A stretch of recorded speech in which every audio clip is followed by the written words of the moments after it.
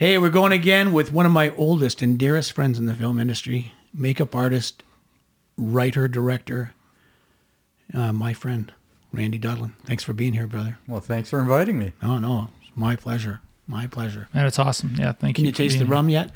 Oh, yeah. Yeah? Okay. Glad I ate a big breakfast. Hey, cheers. Hey, cheers. Yeah, totally. Cheers. We don't have to clink across we the don't table, have but to. cheers, Randy. Thanks for being here, man. Well, thanks again for having me, like I said. Hey, so listen, makeup artist, what does that entail? People are going to want to know. Tell me what you do, and then we'll get into how it all started and why you do it and where we're going. Well, I do pretty much everything. I take care of the actors. We're basically babysitters. Okay, enough said. To me, makeup's a collaborative thing. I'm an extension of the actor's arms. I help them become the character they want to be for any show. So it's not me dictating you have to wear this shade of lipstick or blush or this scar or whatever. I'm totally hands-on. This is our thing. I'll help you become the thing you want to be. Keeping in mind, I also have to be aware of production and what it's going to cost. Sure, of course. How long it's going to take. Right. And things like that. But, yeah, I'm just an extension of the actor. So, no, I've never thought of it that way. Yeah, me neither. I was just thinking That's brilliant. Because when I go into a makeup room and they're putting makeup on me, I just think that's what they do, and it's dictated by them. Do you ever confer with the actors? Yeah, I mean, even for a general look, like the last show I did was Ginny in Georgia for Netflix, and the lead character, they change her makeup with every change of clothes. So my mirror is just pictures Oh, my. because we don't shoot anything in order. So as soon as I see what wardrobe Sure. she's wearing, I know what the look is for that day or that sequence. But right down to whatever shade of eyeshadow makeup, we discuss it. It's like I give her, okay, here's a palette. I know what production wants. Your character stays within this range. So I go out and get 50 shades of a certain red lipstick because her character's known for red lips and only she on the show can wear them because that's her identifying mark. Absolutely. So within that palette, I give her offerings. So she feels involved. It's not me saying, oh, today we're using that one again. It's sort of like, okay, want to mix it up? We'll do this. Bearing in mind that 3 scenes from now, I may have to change her 2 more times through the day. What's not going to bonus time-wise? And Right. what makes it easy for me to either go up or down?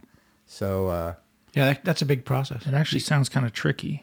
continuity is a huge thing. People take it for granted because when they watch a show, they see everything in real time, not knowing that one scene could have been parted out over 2-3 days. Sure. Or we ran out of time at the end of the day, picked it up the next morning, or because we're shooting block shooting and we're in, say, the mayor's office all day today, every scene in that office with those actors are shot, but it may cover 3 days script-wise, so people have to run out and change between scenes, redo their hair, redo their makeup. So just real quick, Wow. for listeners that aren't involved in this industry, briefly, what is block shooting? Block shooting is when, let's say you're shooting in the mayor's office and there's 4 scenes through the course of a story. We will shoot all 4 scenes in the same day in that one location. So it's called block shooting because then we're done with the mayor's office and then move to the next location. So we only need the location for one day or exactly. whatever time, and then move on. Yeah, within the course of a 30 or 90-minute program, it'll be intercut. And they've planned so many wardrobe attires and so many different hairstyles. And yeah, it's all pre-planned. We have production meetings. We talk about it. Then I have my mini meetings with the actors and get their 2 cents. Cause I thought it was just stunts that had meetings. yeah. No. So do you collaborate then with wardrobe and hair and sort of see how we're all going to form this? They send us previews of what the actors are wearing, and then the actor and I sit and look at the wardrobe and go, okay, these colors would complement this. Same with, even if it's when I'm doing special effects makeup and someone's getting wounded or shot. Well, if you show up all in black, I'm going, no. Can't see it. Can't see anything. Either put a beige or a blue shirt or something lighter so that you can see the injuries. Because sometimes if it's a body hit, the blood is the only way to indicate that it was a hit. That there was a hit at all. Yeah, because otherwise the wardrobe moves with them. So to put an actual wound on is redundant. So the only way I can express my part of it is I need colors that'll work with me. But if someone shows up all in black, all you see is a glint of light off the wardrobe if they light it right. Right. So now you confer. You talk to the director, and the director comes up and he says, "I have a color palette in mind for this movie. I'm going to deal with these 3 colors basically." And then he deals with wardrobe, and you all deal together. And I've never thought of it that way before. That you're an extension of the actor. That's really neat. Well, I can't wait to tell somebody that I'm a stunt coordinator, and it's just an extension of the actor. Well, it's my approach to my job. No, it's great. But because, again, it's like we're there to help. We're part of a machine, and we're just a cog in the machine. Right. So for sure, you can't make it about you. I paint faces. Like, come on. Yeah. Well, I've seen you do a whole lot more than just paint faces, brother. It's not brain surgery, but it's also the path of least resistance. You need, when you're meeting an actor for the first time, you have basically 5 minutes to establish a relationship. It's either going to go in your favor or it's going to go totally down the toilet. The shows I do now are large shows, so I tend to have a team. So traditionally, the head of the department does 1, 2, and 3 actor. Then your key does 4, 5, 6, and so on down. You break it up that way. Or if you have a lot of characters with big personalities, you have to basically marry a personality with part of the team. And even for me, being head of the department, I can meet someone going, this is not going to work. Number 2, you got this one. Because you will work together better. That makes wicked sense. So when you get into makeup and it gets bigger and bigger, you're a psychologist, you're a color theorist, an esthetician, you name it. Love it. You have all these hats you have to wear that are beyond what you do. Your job's actually at the bottom of the list. Yeah, and like you're one of the first persons they see at any given day. Yeah, wardrobe, makeup, and hair are the earliest departments in. I always love it when the camera department are whining about the 12-hour day. I'm like, dude, I was here 2 hours before you showed up. It's and like same with me. Like I show up good 7-8 hours after you do, and then I leave good 6 hours before you do. Yeah, and he always calls me and complains about traffic. I spent an entire hour there. That's wicked. Well, that's cool. So how often is it that you get like a lead? And, I mean, the director has their say as well. I mean... Yeah, it's this wicked balance. Like on Ginny and Georgia, the showrunner and the writer had a huge say in everything that went into the show. So it was like running interference for the actor, or like one actor in particular didn't like where they were going with their character or the look. So then I became her spokesperson to try and steer them to make her happy, but also meet what they wanted. Interesting. And were you successful? To a degree. I mean, it's a give and take. In the end, both parties were happy, but that again becomes, people don't know that is part of your job. I do imagine that a good showrunner wants the actor to have their best performance, and without a doubt, I've certainly gotten to like a Halloween costume, and suddenly I'm like in the mirror trying to be that person for just 5 minutes before I go out. An actor sits down in a chair and they actually request certain things from you in hopes that it'll enhance their ability to get into the character. Yeah, you certainly wouldn't they wouldn't give you the best performance if they're not feeling comfortable. Exactly. So our job is they have to leave us happy. Like at the beginning of the day, the saying is, if they leave us miserable, the day is done before we've even started, because you're going to be fighting the entire... So they have to leave us happy. What you guys do to them after they're out of my truck? Yeah, I just shoot them. Yeah. Oh, can you say that now? You can't say. Oh, we don't shoot actors. We photograph them. That's fascinating. I never thought of it that way. That is fascinating. Yeah, me neither. I mean, as a stunt guy, obviously, I've not had this opportunity. Could you just lighten up here? Well, even the scars. A good example is Sean Doyle in the last season of Cardinal. Yeah. He has a slash here through Right. his face. And he was supposed to have been a pretty boy who went to prison, comes out bitter, whatever, and he got scarred up a bit. So we had a thing where his nose had been broken multiple times, but he had this gash here. And we were trying to figure out what he wanted. I mean, I love that show because I pretty much had carte blanche. They would let me do It was a great show. whatever I wanted. Great team of people to work Yeah, for. Cool. They trusted you in meetings when you asked for something or spoke up, even if it had nothing to do with your department, like even writing wise, if you thought, okay, that wouldn't happen in reality, someone got a little sloppy, they'd go, oh yeah? Now go, yeah, it's like this. They would change it. Like you had a say, which was amazing. But Wow. Sean told me this story about his mother playing with his aunt when they were kids, frisbee with a soup can, and the aunt threw the can and it sliced the mother's face, and she had a scar her whole life. So we went through my box of stuff, and I went, okay, this one's for Mom, and that's how he has this scar. Oh, through his wow. face Oh, there. cool. So I said, now when you go into your EPK and whatever, you You have a you story have a to story. tell. That's awesome. And he loved it. That's 'cause great. Then suddenly him and I are on a different level, and he totally trusts me. And even we went on set, the producers are like, I don't know about that. That looks...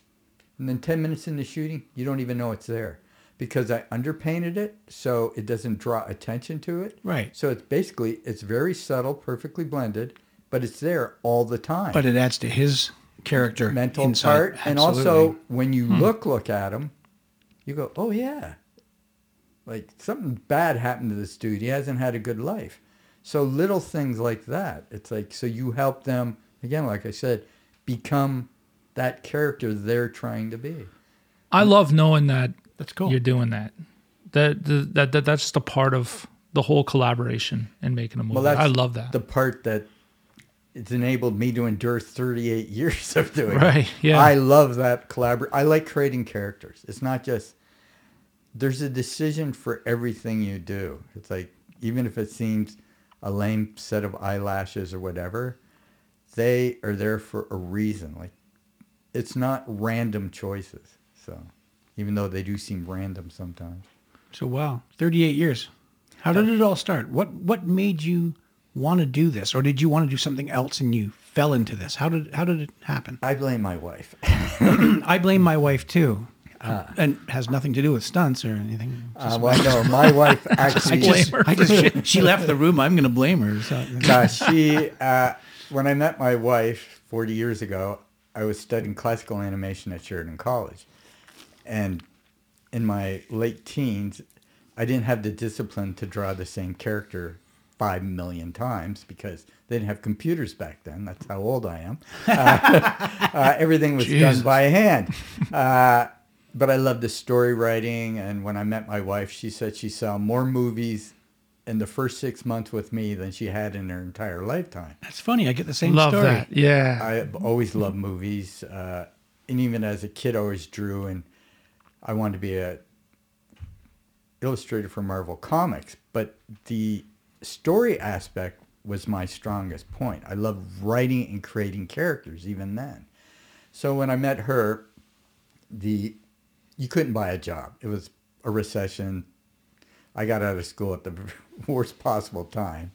Ended up in an emblem factory designing crests for hockey teams, football teams, you name it. The youngest guy, the next one above me, I think I was 21. The guy closest to me in age was in his 30s, so we had nothing in common. I hated every day of it. She suggested, why don't you do makeup? And I looked at her and go, makeup? Are you daft? Do you know where I come from? You either work in a factory or you're a farmer. This will go over really great with my dad. the cliche alpha male. Oh yeah, my son does makeup. And she said, no, you like all these horror films, the monsters. I go, that's not makeup. That's a whole different level. So she found a guy who actually taught makeup out of his loft, Jack Medhurst, sweet man who's passed on. He worked at a Ryerson, and at night his side hustle was teaching makeup. It was more theatrical, but it was an introduction. So her and I actually took the first 2 courses together, and the more off the wall it was, the more I naturally gravitated to it and realized I had a whole skill set I didn't even know. So I bled him for every ounce of information I could get out of him. Then after that, I bought every book I could find on prosthetics and special effects at the time because it was a burgeoning thing. Sure. The only shops in town were Gord Smith's and mine, and I didn't even know what I was doing. The great thing about it was VHS had just come out, so you had this huge need for product. So everyone and his mother was making a film.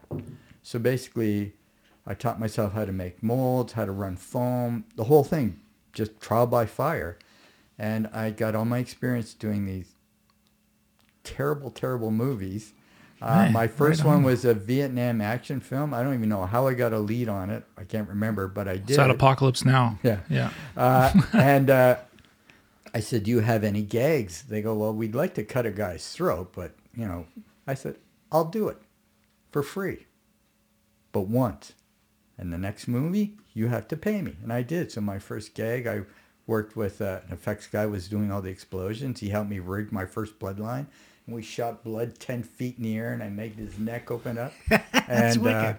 that was my inauguration. Really? Yeah. And then from there, I found other things. And I think my big break, again, was my wife. She worked for a company called Adcom Electronics. They built all the editing suites, the major ones in the city, the one in the Dome. Anyone who was anyone, they built their stuff. And she was dealing with a company called Pallet Productions, and they had swapping out equipment. And she overheard a conversation in the background that they were actually shooting a movie through their company. And she said, are you crewed up? And the guy goes, I don't know, but if he wants a job, send him like now. So I shot over there, and it was a movie about how to make a really bad low-budget film called Splatter, The Architects of Fear, which is actually a cult classic now. Really? And me and Tim Mogg, Tim had one other credit, I think Night Shift, a bad vampire movie. And I had no real credits at that point other than the little gags I did on little projects. So it was my first. I love this. So Tim wasn't that good at actually making stuff, but he was a great front guy. He could talk, where I was totally the opposite. Back then I was built like a fire plug, but I was quiet, but I like to make shit. So he would run interference because they gave us a list of stuff, but the list kept growing constantly. So as fast as I could make stuff, they would shoot it. We snapped an arm off in an elevator. We had a stripper dry hump a guy against the wall and his head explodes. So I had to make exploding heads. One character was like a bad host he was blind in one eye. So he had his piece that covered his eye, and we made a tenture. His character's name was Fang. So he had one fang, and he had a glass eye in the prosthetic, which I'd point in a different direction all the time to see if anybody was paying attention. And stupid shit like that. What do you think when you look back at something like that? I mean, obviously it was your early work and you've learned a lot, but that must make you pretty proud. It was fun. Well, it was years later. There's a fellow makeup artist, Craig Ryan French, who's up and coming and big in the industry now. He said that film was what got him into makeup. So when you look at that, you go, no okay, way. Maybe it wasn't a waste of time. That's awesome. So yeah, when you look at your body of work over a lifetime, I mean, it was what it was for the time. We literally were making it up as we were going along. I mean, the big difference between today and then is that there's schools. So, right. I mean, I was out of pocket buying stuff, going through material like crazy, figuring out the ratios, because you'd read the formulas in the books. Well, they always leave something out. So it was either the proportion of the gel you put in, and then it's chemistry. depending the time of year, being in Canada, when you're trying to run foam in July, when it's 120 with humidity, and then goes to minus 30 in the winter, the recipe doesn't work for both months. You have to adjust your whipping times. I mean, and we're talking foam rubber and a lot of really toxic chemicals that we were knee deep in, never mind health stuff. How I have a kidney and a liver now is beyond me, just from the toxicity. I am allergic to a lot of chemicals now, but we don't use any of that stuff now. Right. Now we use medical grade silicones, and so everything's evolved so much down to the paint. Back then it was grease paint with castor oil to make it paint the rubber and stuff. Now we use alcohol-based palettes where I paint you once and I don't have to worry about you touching yourself and moving it or sweating it off. I mean, and those are only within the last 15 years, but within that, people are refining it. The bloods, we have drying bloods, we have, paste bloods. There's a spectrum of colors. It's like, so all our old recipes they're great to have, but we don't use any of that now, stuff some of that anymore. old school stuff, though, the guys are using, like, they're kind of still doing that, just shooting stuff with their iPhones or whatever, trying to build these horror movies and things like that. And those are extremely popular. Well, we still use a lot of the principles of the old stuff. It's just we have better product to use with them that make it more effective. Okay. And also, remember, we were the pioneers. Nobody did the stuff. Now there's Savini has books. Stan Winston has a school. You can go online and get a tutorial on how to do anything with YouTube. Oh, yeah. And Instagram, whatever. There are people all over. I mean, I've written 3 books. I mean, it got to the point where... Speaking of your books, did you... Yeah, I brought them. No, yeah. I want you to show them, but did you add everything into the recipes? Yeah. When I made them... He said earlier that they leave something No, out. that would be companies when you're buying foam and stuff, because they're to get you to buy more. Oh, okay. They wouldn't tell you everything, wanting you to screw up, so you would You have have to keep buying more. So Jeez. between technicians, we would swap and say, okay, only use 4 grams. If you go over, it's going to kick in the bowl. You're never going to get it out, or it'll collapse in the oven. What's the temperature today? I mean, that's the one great thing about it is that back then we were all babies and we would help each other. Right. And I found as the years got on and they became more rivals. Yeah, it's competition. There's cliques. It's like high school. Yeah. And that's why I'm happy doing more normal makeup. It got to the point where I got out of just doing prosthetics because, one, people don't realize you have to pay for a studio. I had a 2,000 square foot studio. Whether I work or not, that rent comes every month on top of my house and my feeding my family and everything else. So you can go in debt real fast if you're not working. And prosthetics was cyclomatic. It'd be really popular and there'd be tons of work and then it would dry up.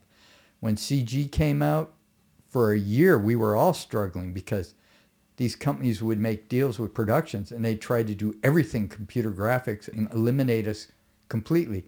Or they would say, oh yeah, we can do it. Well, CG blood still looks like crap. I don't care who's doing it. It absolutely does. The real stuff will beat it any time. Same with CG fire and doing stunts. So they realized you have to have this marriage.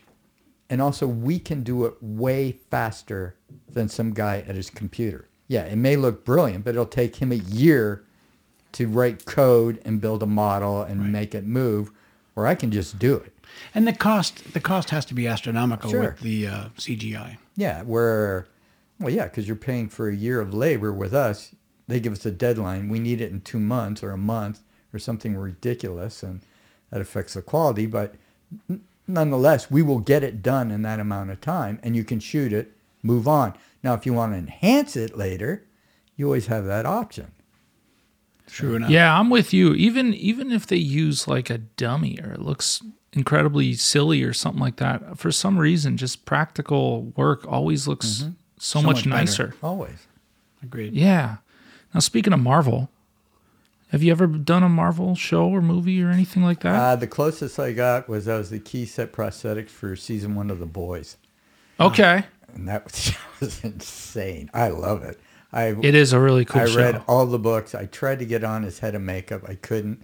And then my friend Paul Jones got the effects contract, and he said, "Would you be my key?" So Well, that's nice. I got. Paul's a good I still guy. got my wish, and we did all the fun shit anyway. So Yeah. it was great. That's cool. That is a very cool show. Yeah. You been on The Boys? No, I've not been on The Boys. Every friend I have, though, in the business has. It's the one show I've me. not been on.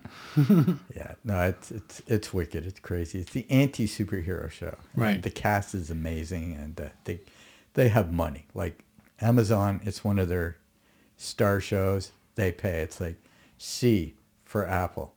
Just make it rain. It was like crazy, and you're going, okay, this show does not need this kind of money.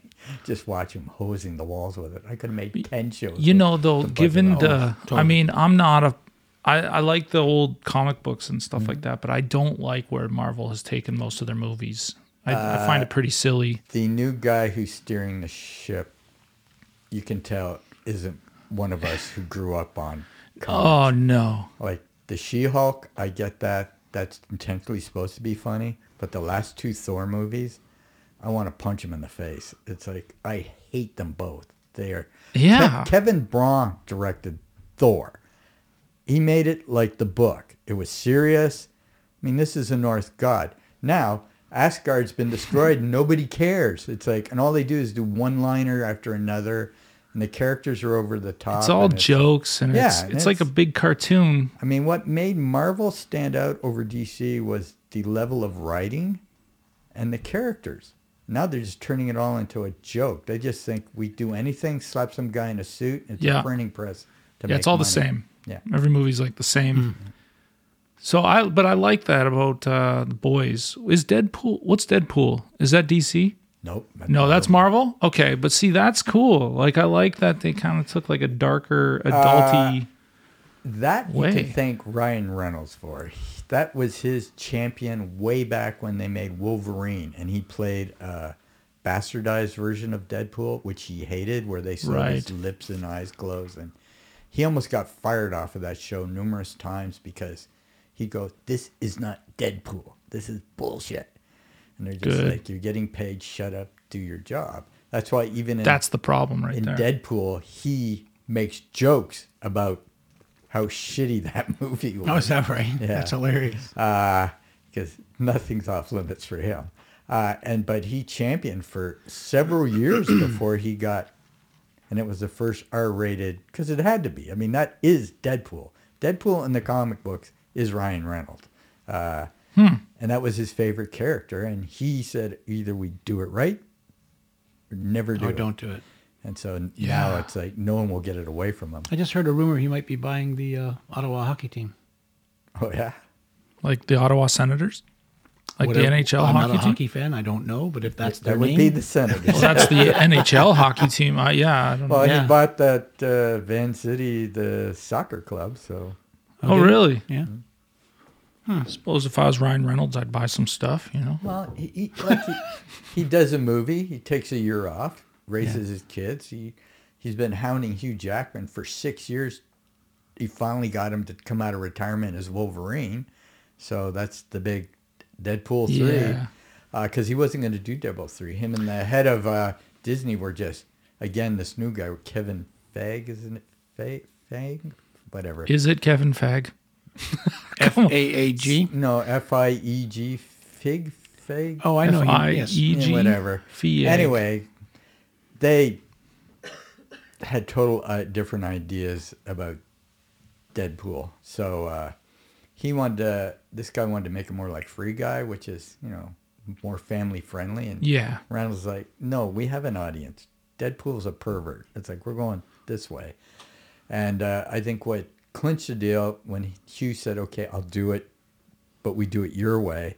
And then the other guy kind of got pushed to the side. Either we do it Ryan's way or we don't do it at all. I respect that. That's good. So, Yeah. Huge respect for that. Thank God. and also he tried to get Hugh in the second one, well, all three actually, but Hugh was either busy or it wasn't quite right. And Dancing and singing and something but else. they have this fictitious feud where they're rivals, where they're actually really good friends. So it's been this. Well, you're not supposed to let joke. that stuff out. Everybody knows. Listen, Randy, shut up. What are you here to talk? And spill the beans about actors' lives. Wow. Well, that's cool. No, that's really cool. I like that. I've never seen a Marvel movie in my life. Yeah, you have. what- You've seen what? one. What? I don't know. Iron Man, No, I haven't. Ant-Man, No. Thor. Nope. What's another man? Captain America. Captain America. That's actually a good one. If you Avengers. like war period stuff, it's got that mix because it's an on, origin Randy. story. So that not one's that good. good. I like that. There's too many Randys on this book. Yeah, yeah. Yeah, I couldn't get behind the Marvel thing. I'm a much simpler guy when it comes to movies. It's funny. I mean, we work in action, but I like an action movie, but I'd rather sit and watch like a romance or something like that. A really I know. good story. Yeah, a really nice Well, story. but I mean, that's the whole beauty of movies. That's what draws us. One week you're doing Guardians of the Galaxy, going somewhere in a different world where nothing is real just to escape. The next you're watching, Hacksaw Ridge, where it's based on a true story. Right. Totally. And you're totally Yeah. drawn into that. Yeah. Some biopic, or it's just, like you said, just a really touching love story that makes us cry like babies at this age, going through mental pause. Yeah. Yeah. Yeah. I mean, I've said it before on other podcasts. I mean, if you're not making me cry or laugh or frightening me, Exactly. it's hardly worth watching. And Marvel doesn't do that for me at all. Any of But it. that's okay. That's Oh, no, I'm not knocking them. I have a lot of friends who love those billion things. people on the planet, and we all like different things. But, Right. I mean, Absolutely. What always drew me to film is exactly what you said, an emotional response. I mean, Yeah, big time. I used to love Burt Reynolds, all those old Burt Reynolds movies, like From the Longest Yard, Deliverance, all those. People we're going. We like all the whatever Reynolds. floats your boat, or Clint Eastwood, the Totally. early ones from them. Any Which Way But Loose with Yeah, the orangutan Clyde and all Absolutely. those stupid things. But then you would see out of Africa or some Butch Cassidy and the Sundance Kid, The Godfather. I mean, those are as diversely different as you can get. But 100%. they're all amazing stories, and they draw you emotionally. And our jobs, be it stunts, makeup, whatever, it's the same thing. We contribute that. It's like through my makeup, if a woman's melting down or whatever, I add to her emotion, help her get over that ridge. And she's, a hot mess, and you're like totally captivated. Or it's a horror film and I'm making you throw up in your popcorn. It's like, it's all in the day's work. Yeah, you can't He ruin makes that it popcorn. sound so man. simple. So when as a stunt guy, you don't want to be noticed, let's say, or you're doing your job better if it looks like the actor's doing the job. Yeah. Well, when you're doubling versus you're a character Right. doing your Well, job yes. as part of the production. Yeah, yeah, and you don't want to make it look like a stunt. You want to make it look like the real shit just happened, Yeah. right? For you, that scar, let's say, on Sean, it must feel good to, let's say, the makeup isn't so noticeable. Mm-hmm. I imagine your wife has looked at something and went, "Is that scar real?" And you go, "No, I gave it to him." That's kind of cool. That must be. Yeah, it's like That's a rewarding. classic is Out of Africa. When it first came out, people thought all the Nairobi actors with their earlobes with all the hoops and stuff, they were real. Like, where would you find people in Just a second. Swaziland who can act? Just a second. Are you telling me they weren't? They weren't. Yeah, but you know how many What times I I just- watch them. So, but that's I watch the movies like beauty that. of our and even I job. think When that. people look and go, you just accept it. You don't even question it. Then we've done our job. We've accomplished what Yeah. we set out to do. That you totally think that guy's nose looks like that. It's bent 100%. sideways. He's a boxer, like Jake LaMotta's story with De Niro. From the fat makeup to whatever, you see him going through all these stages, and you totally, It's incredible. yeah, it's like, I mean, he did gain some weight, but still with all the prosthetics, you don't go, oh, he's wearing makeup. You're totally drawn into the story. That just becomes, that's Jake. You just accept it. It's incredible. And when that happens, you've done your job. I just recently saw a picture of Marianne Stevens, stunt girl, that you, from head to toe, man. What was it? What? Yeah, tell me, what was it for? Lullaby, a horror film. It's I don't think it's been released yet. It's going to soon. I had to turn it into a 100-year-old crone. Paul Jones designed the makeup, but I put it on every day. Was she doubling or just? No, she was the character. Oh, fuck so yeah. yeah, it was we got the paint job down to an hour and a half. It took me a couple hours because they wanted to go old school. She wore contacts and a Rasta wig, but her age makeup was all hand painted, all the lines, and then she had Wow. an animatronic arm that dragged on the ground, and I could make it lift, point. But they kept forgetting it's not real. They always wanted her to pick things up. I go, it can't pick shit up. It's like, it can point and scratch and move up and down, but quit trying to get her to pick shit up with it. You're going to break it. But it It's looked not- amazing, Randy. And Great then job. Then she had a silicone glove for this hand for the grabbing and all the other stuff. So, I mean, it worked because it's a really creepy horror film with stylized lighting and stuff. So the makeup didn't look like makeup. It looked like real wrinkles, and you totally bought into it. And also, she's a character from a book, and her job is to steal babies. So it was like the character in the book was suddenly alive, and she did an amazing job with it too. That's great. So this was originally a book. No, it's a movie. Oh, Within okay. the movie, you buy this, you get this book of lullabies. When you read the lullabies to your baby, you open a door To allow this crone in. crone in, and then she comes and steals the babies and takes them back to where she Fascinating. comes How from. collaborative was this with the director, writer, and anyone else? Well, Paul had all those meetings. I was, again, for that one, I was the hand. Paul designed the makeup with them. I don't know why they decided he wanted this old school look, so it was a paint job. I think part of it was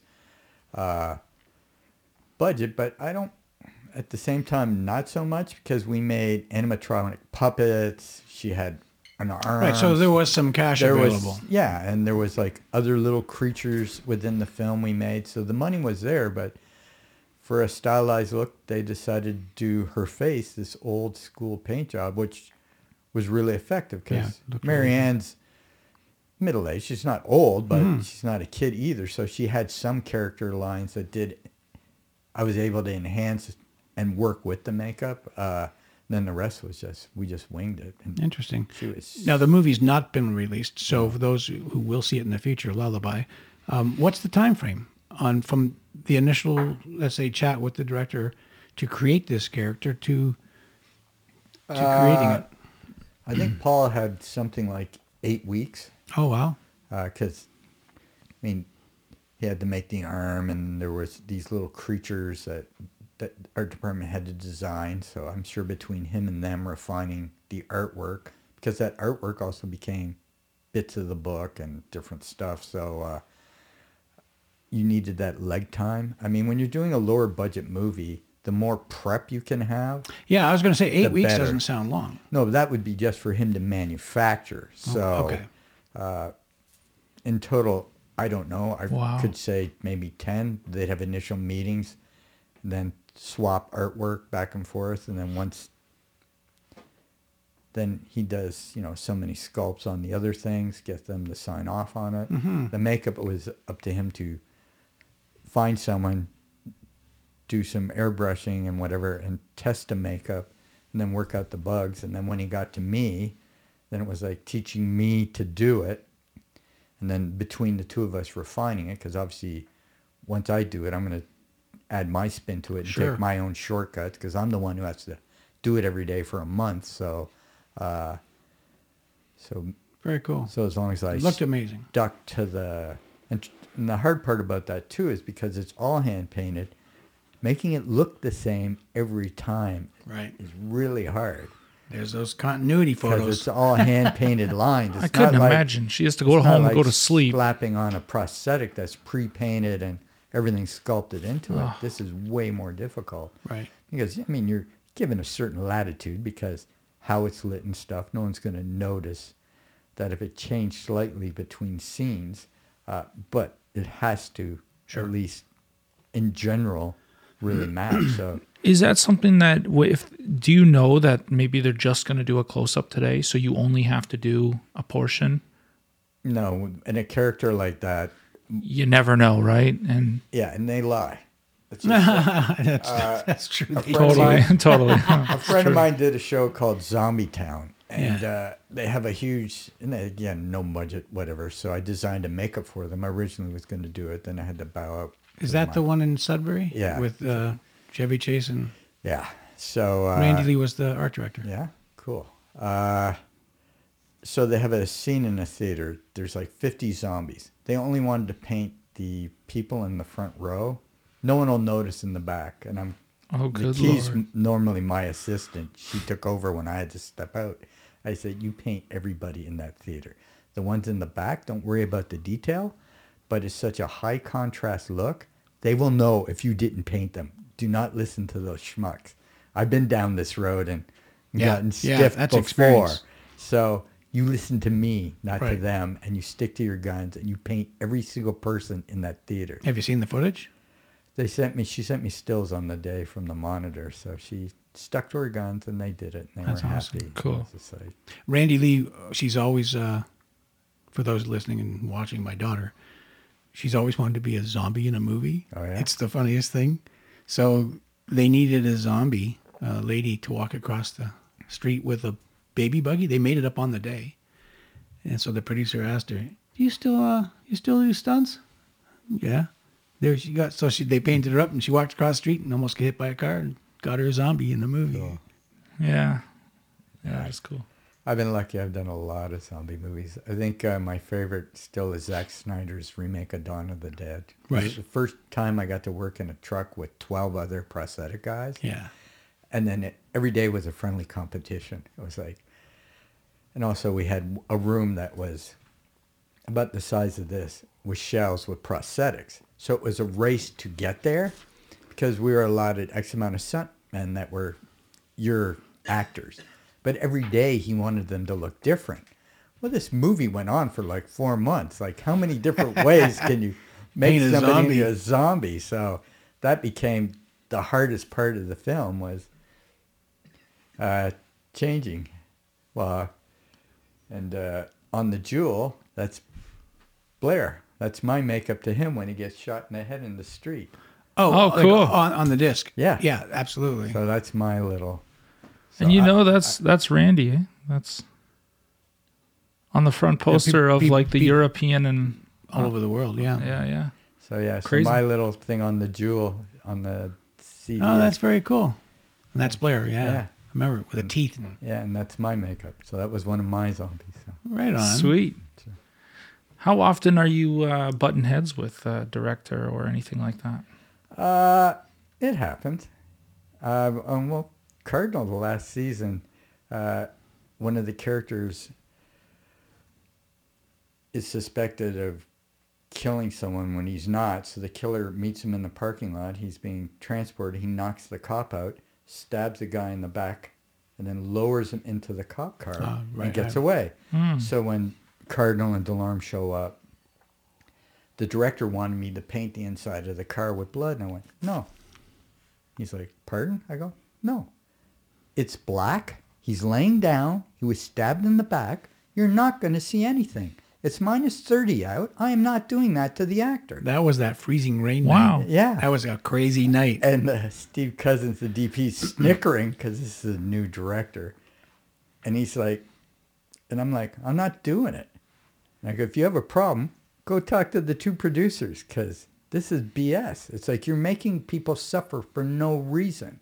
If we were going to see it and it were white seats, no problem. But you got, and also they liked a darker shade of blood because it's less graphic. You can get away with more. It's a graphic show. And on top of that, they were adding blue to make everything look colder. So I already know you're It never ain't going to gonna work. see anything. So why are we doing this? So yeah, I've outright, as I'm getting older, now I'm cantankerous. And if it's a really stupid request, I have no hesitation to go no. But as long as you have logic to back your argument, Absolutely. they can't say no. And they just like, basically, he was like, Okay. It's like, Well, you brought logic to him. Yeah. And I had all the reasons why. Of course. The wound's on his back. You don't see the wound. The seats are black. The inside of the car is dark. It's dark blood, and you're adding a color that will even darken it more on top of it. So it's a waste of time. And we're all freezing our cojones off. So why would you do that to that actor? It's like we're in the parking lot up in North Bay. Yeah. In the library parking lot, and it was freezing rain. Yeah, it was a weird night. It was just freezing rain. It was crazy. Trying to move, everyone's like. And if you're standing still for a second, the moment you move, everything crinkles. Yeah, because you're all ice. Yeah, yeah, it was crazy. And crazy trying night. to move was a hockey rink, Yeah. skating around. So yeah, it was miserable out, and I'm going, okay, let's not add to it. It's like, there's no point. Totally. So yeah, so sometimes you just go, no, that's a stupid idea. I did from 2005 to 2007, I worked for a company called Peace Arch Entertainment. We did 22 horror films back to back. Wow. And that was my job. I was the head of hair, Jeez. makeup, and prosthetics. So I had a team for on set, a team in the shop, and I spent half my time in meetings telling directors what they couldn't have, because they were mostly first-time directors. Right. And these were all low-budget movies. I mean, I think $750 was our average. They were saying $1 million, but it wasn't. It was $750. And so you would read a script and go, okay, this is the gag we need to feature on. These are minor ones. A lot of this we can do out of kit. This, I can add a little something to. But that's your one money shot for the show. This is it. But they'd come in first-timers with grandiose ideas. They think they're making Apocalypse Now. And they just had me just shit all over their dreams going, no, this is what you're this is what you're getting, because this is all we can afford. This is all the time we have. I'm sorry, this is the reality. I mean, half these scripts should have never been made. So one of two things happens if you're a first-time director. You don't bring Randy on, or you do. Yeah. No, because I will explain to you how to get the most That's bang what I mean. for your Big buck. time. And also educate you. Like within a script, if the killer has a knife, you do not use the same gag for every kill. You show a little bit, you show a little bit more, you save one for the big slice and blood shooting course. everywhere. But if you do that for every gag, the audience doesn't care. They've shut off your show and left already. Well, if there's no build. Exactly. So, but they don't always see it that way. Wow. Where we have to, every makeup tells a story. So in a case like that, I have to tell the story through the makeup and ask a million questions. How are you planning to shoot it? How are you lighting it? How are you doing this, that, the other thing? And then I determine what's the best for you for that given situation. And having read the script and the buildup of the story, then I have to determine in these situations what the payoff was. Like sometimes you can have more than one, but generally how they were designed, there was one killer gag, and that's what we put all our money and concentration on. Like I said, and the rest, not to say I can't give you something, just I'm not giving you the whole load every time. Absolutely. We can't do it. Well, it gets boring. That and financially, again. Well, no, of course. We only have $750,000. Right. I don't. Right. I might have 5. The amounts of money they gave you were ridiculous. Because again, the producers in this situation weren't horror guys. They just thought it was a quick way to make quick money, put minimal in, get maximum out. Well, that's Saw. Saw started off with a story. And then as it went, it became torture porn, because their framework is minimum in, maximum return. Like, that's why they took a break. The pandemic didn't help. But on top of that, that's why Saw became crap. There was no more story. Just get 7 people in a room. How creatively can we kill them? That was the end of the story. So when they burned through that, they needed a break. Chris Rock approached them with an idea, and that's how it got resurrected. So Spiral is from the book of Saw, because Jigsaw is supposed to be dead. So it's influenced by it. So they had an actual story and brought it back. They're shooting number 10 in Mexico because the cheap bastards decided, because everyone was shot here. Well, the studio was torn Yeah, I was down. in one of them. Yeah. I was in one of them. I don't even know which one. I've never even seen it. I have no idea. Well, 9 was with Chris Rock. I did that one. So.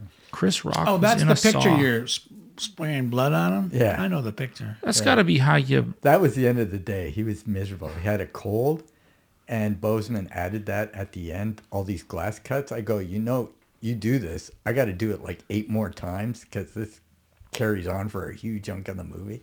It's fine. I'm looking at Chris going, sorry, Chris. I mean, that Will Smith slap would have been a whole lot more appropriate if he was slapping him over Saw instead of Yeah. his wife. And if there was blood involved. Yeah, exactly. Lots of blood.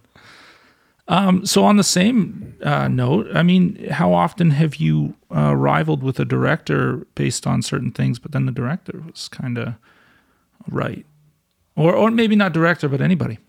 Again, it's a collaborative thing. If you have a good argument, I will listen to it. It's like everybody has great ideas. They've come up with stuff where I went, damn, why didn't I think of that? Or we have last minute things where we got to jig things and they're hit with a bolt of brilliance and we suddenly simplify it and it works better. Or you show up and everything goes to shit. It turns out being one of the best days in the film because everyone suddenly has to start thinking on their feet and actually using their creative. Their filmic skills. Yeah, That's why I actually like low budget films versus big, because you are forced to use your brain. Yeah, nobody's just throwing money at it. Exactly. 100%. And again, you find more inventive ways, or you have. That's why I like having new assistants because they remind you when you were young and hungry and new. And they tweak the things and They're bringing some freshness. Yeah, or you go, shit, yeah, we used to do it that way, but now I can build a better monkey cage because I know that much more, but they make it simple and make you go, and the light goes off, and you go, yeah, I was overthinking this. Okay, well, speaking of youngsters, if there was, is it worth someone wanting to do a low budget feature horror movie approaching you? Yeah, Yeah. I get asked all the time. I won't necessarily work on it because depending on my schedule. Right. But I will advise you. You can either take it or leave it, whatever. I'll try to help, or I will hook you up with people that are hungry and new, and trying to get in it. And I would advise them on how to do the things and guide them. Or if I have something you need it, I'll lend it to you or give it to you. Yeah, so either way, the young producer's going to, or the young director's going to get your expertise, not necessarily on set, but through someone else. I do that all the time. That's pretty wonderful. That's awesome. Yeah. When we were doing 5 Days at Memorial, I helped do a cleaver gag in a head for a CFC film, which at the time when I said it, this will be easy. This was last year?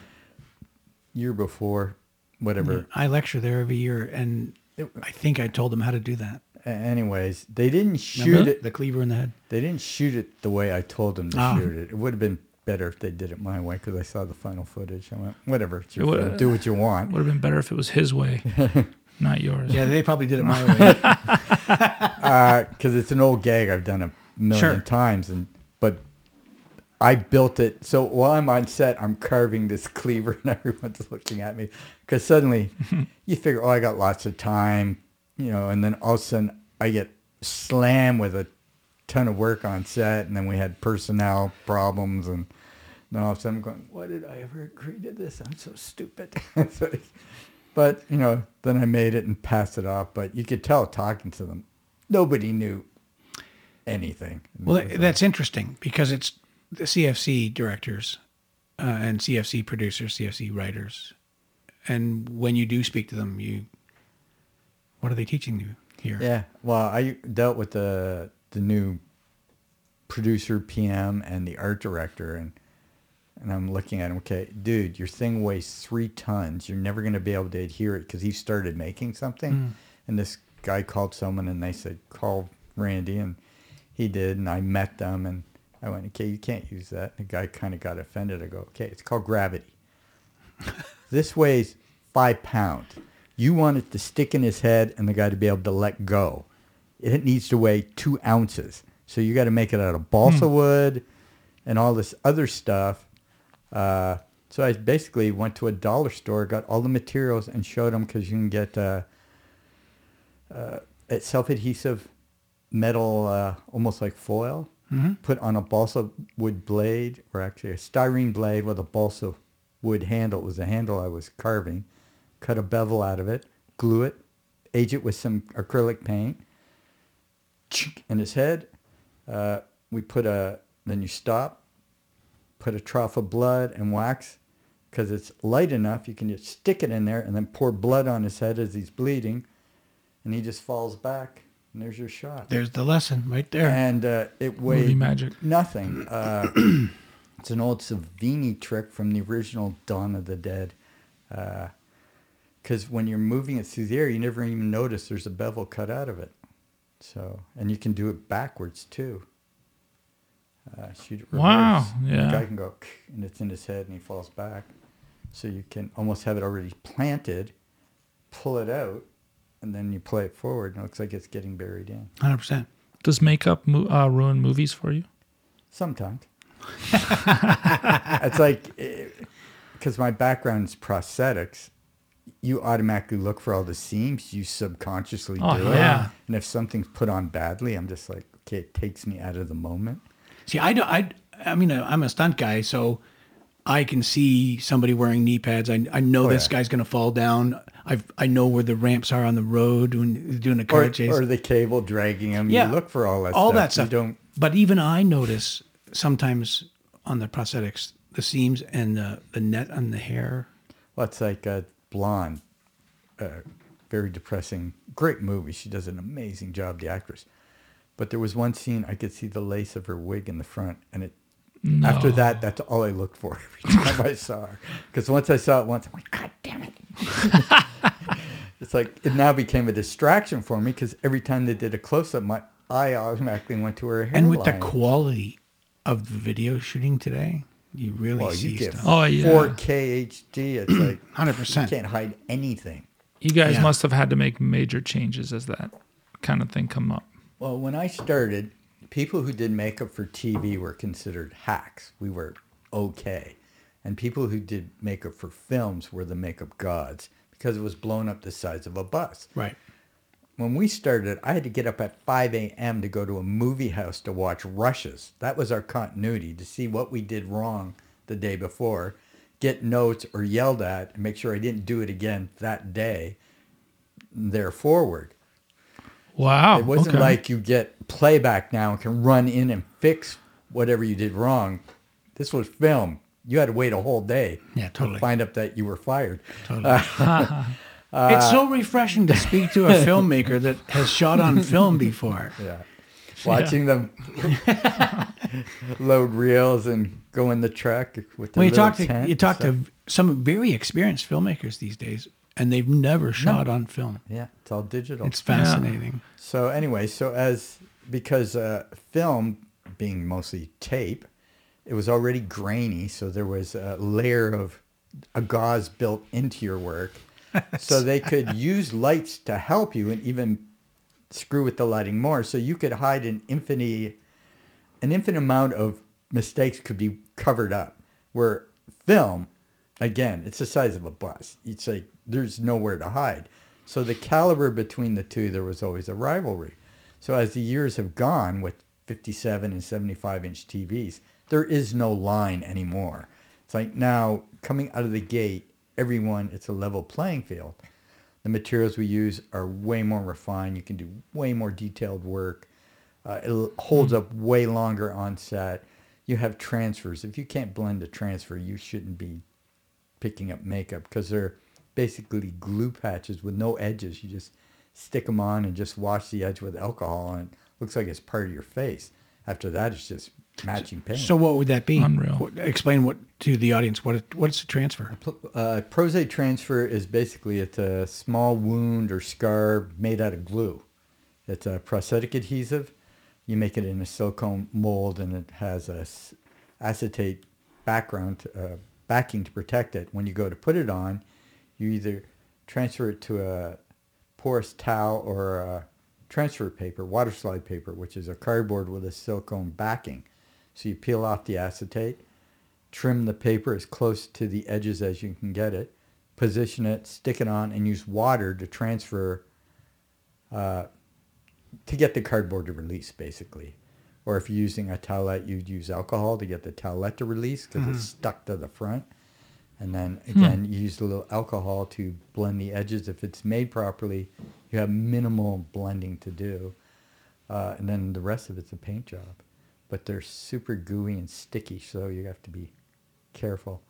But they move and they look amazing, and they take seconds to put on versus prosthetics.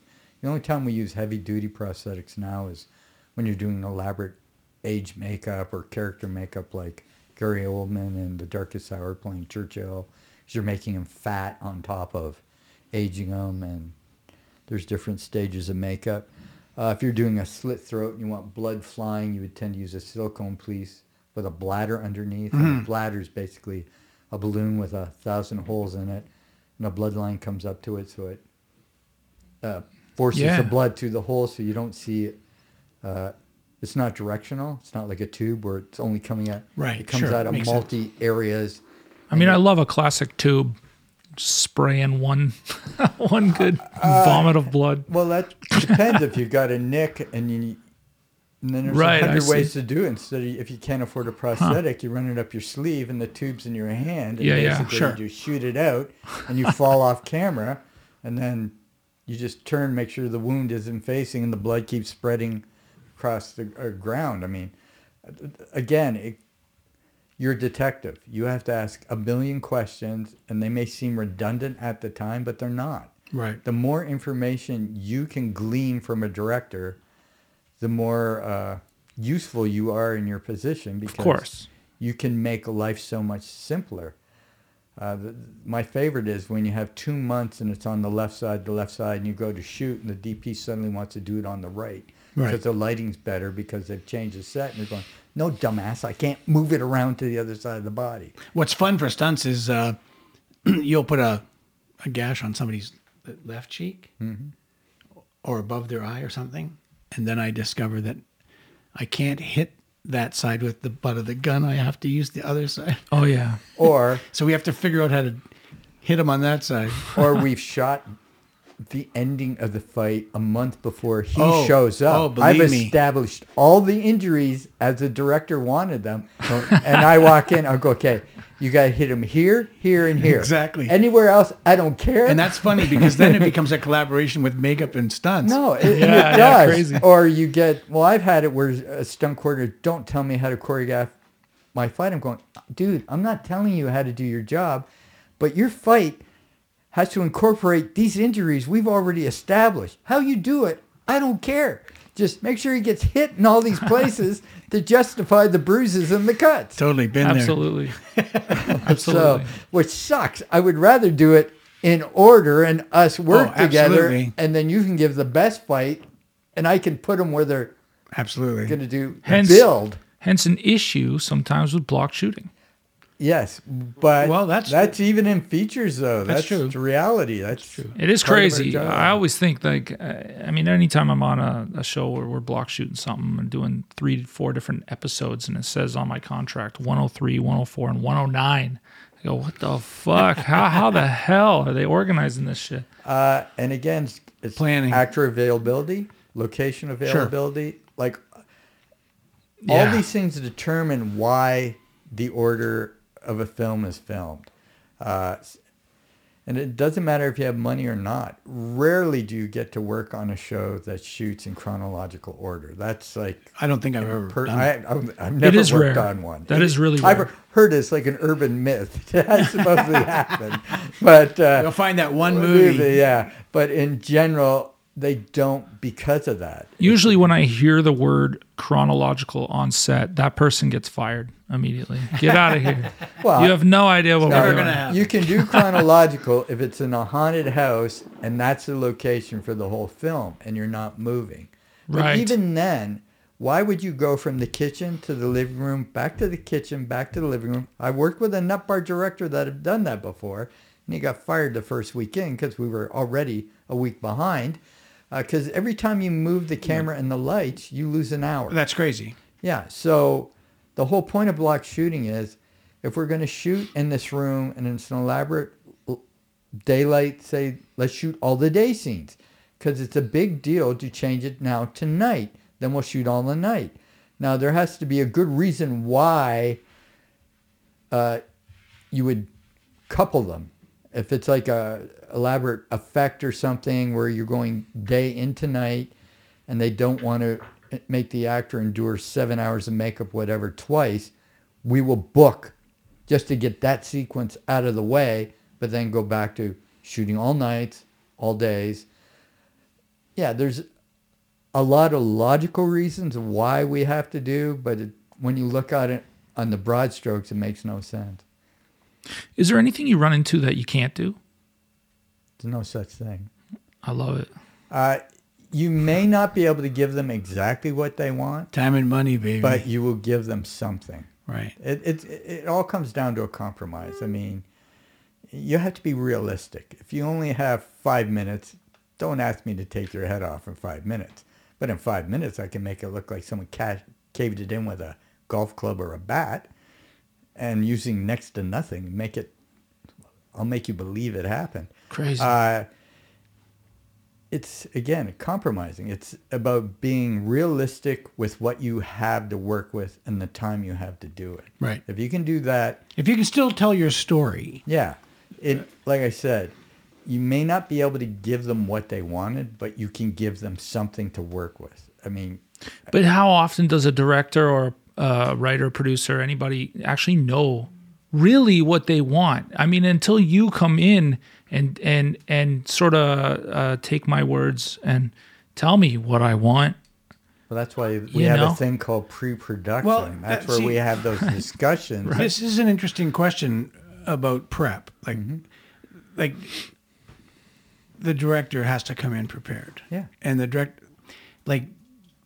you have a physical prep, and that's fine. Everybody comes together and everybody starts prepping. But if he's had that story, his prep began far in advance of everyone else's. If I've written and I want to direct a horror film that has a lot of casualty makeup, whatever, or burns or whatever, it's up to me to do my research, figure out what movies have the same gags I want, so I have something to explain to my effects team or makeup team what I want to physically see.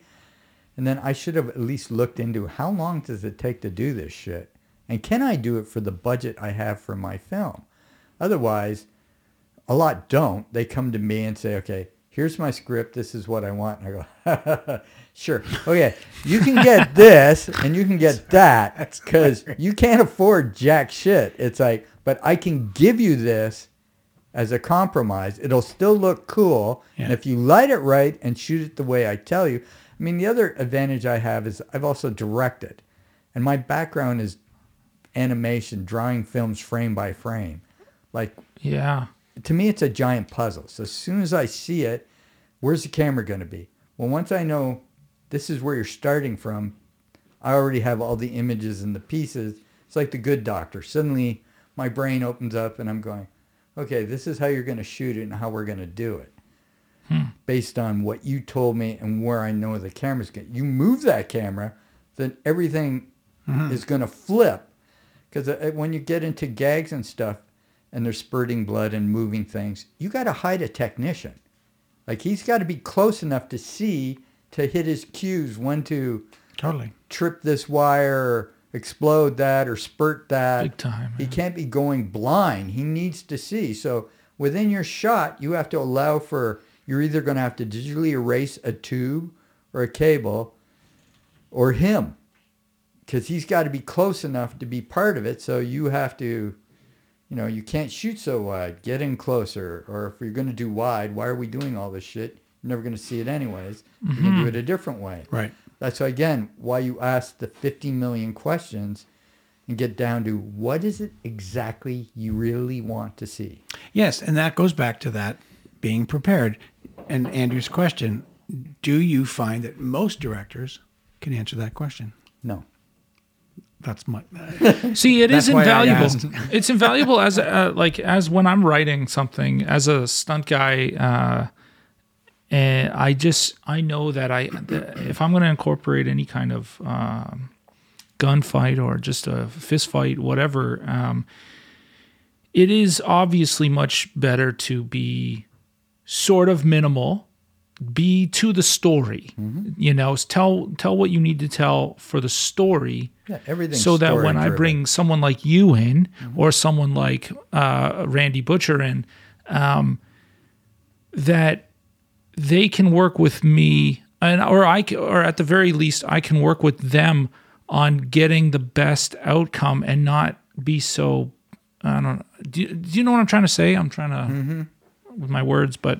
Well, see, the difference is you being a stunt guy, you approach your action sequence different than Joe Blow, who's just a director. Right. Like, they have none of our skills, so they don't know. So me, having done stunts before I met your father, knowing it minimally, having a martial arts background, knowing Cool. what minimally can be done, having worked on 1 million action films and whatever, and doing what I do, when I write, I know what I can physically bring to the film, because as I'm writing the story, 100%. my caps are spinning. Yeah.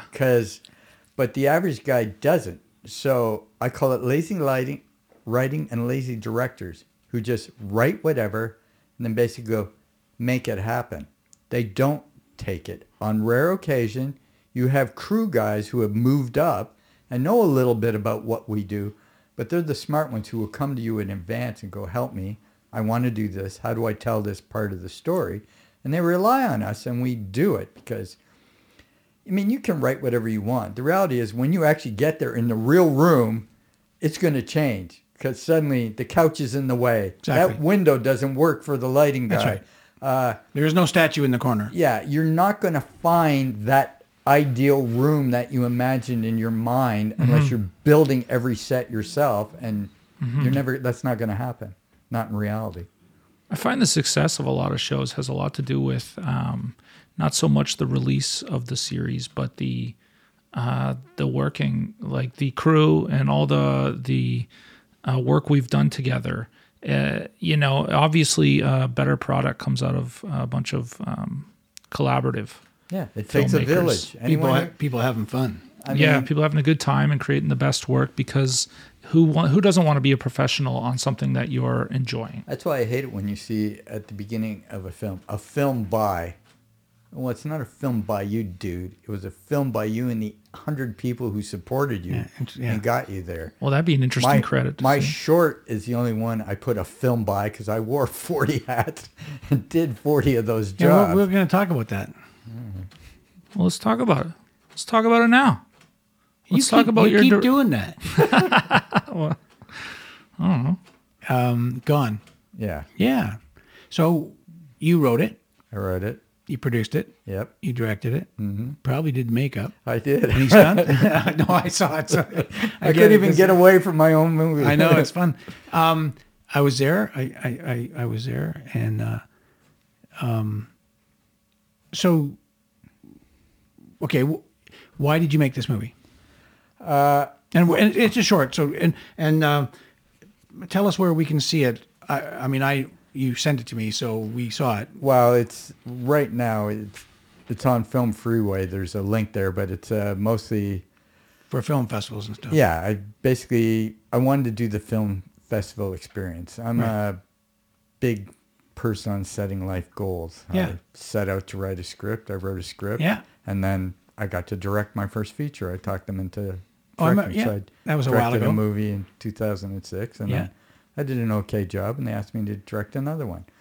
I wanted to write books, Sweet. makeup books, to give back to the industry, and so one became three. Right. I tried a novel. I always wanted to do it, so I wrote a novel. So I'm an international author.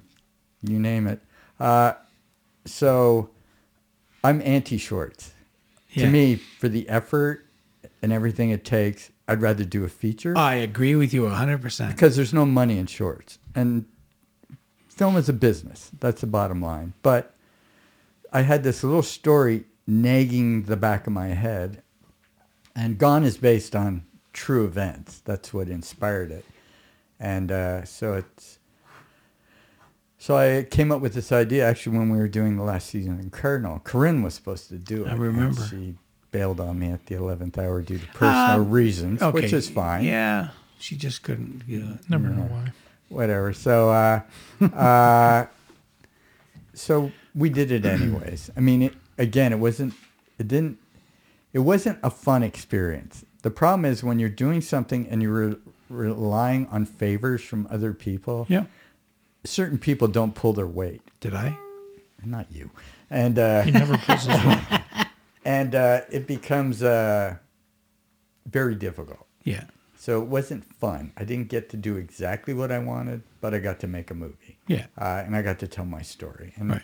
given what we had to work with, I thought we did a decent job. I agree. So it has a beginning, a middle, and end, which is the most important thing. Absolutely. Because I've seen lots of shorts where you're going, what the hell did I just waste my time on?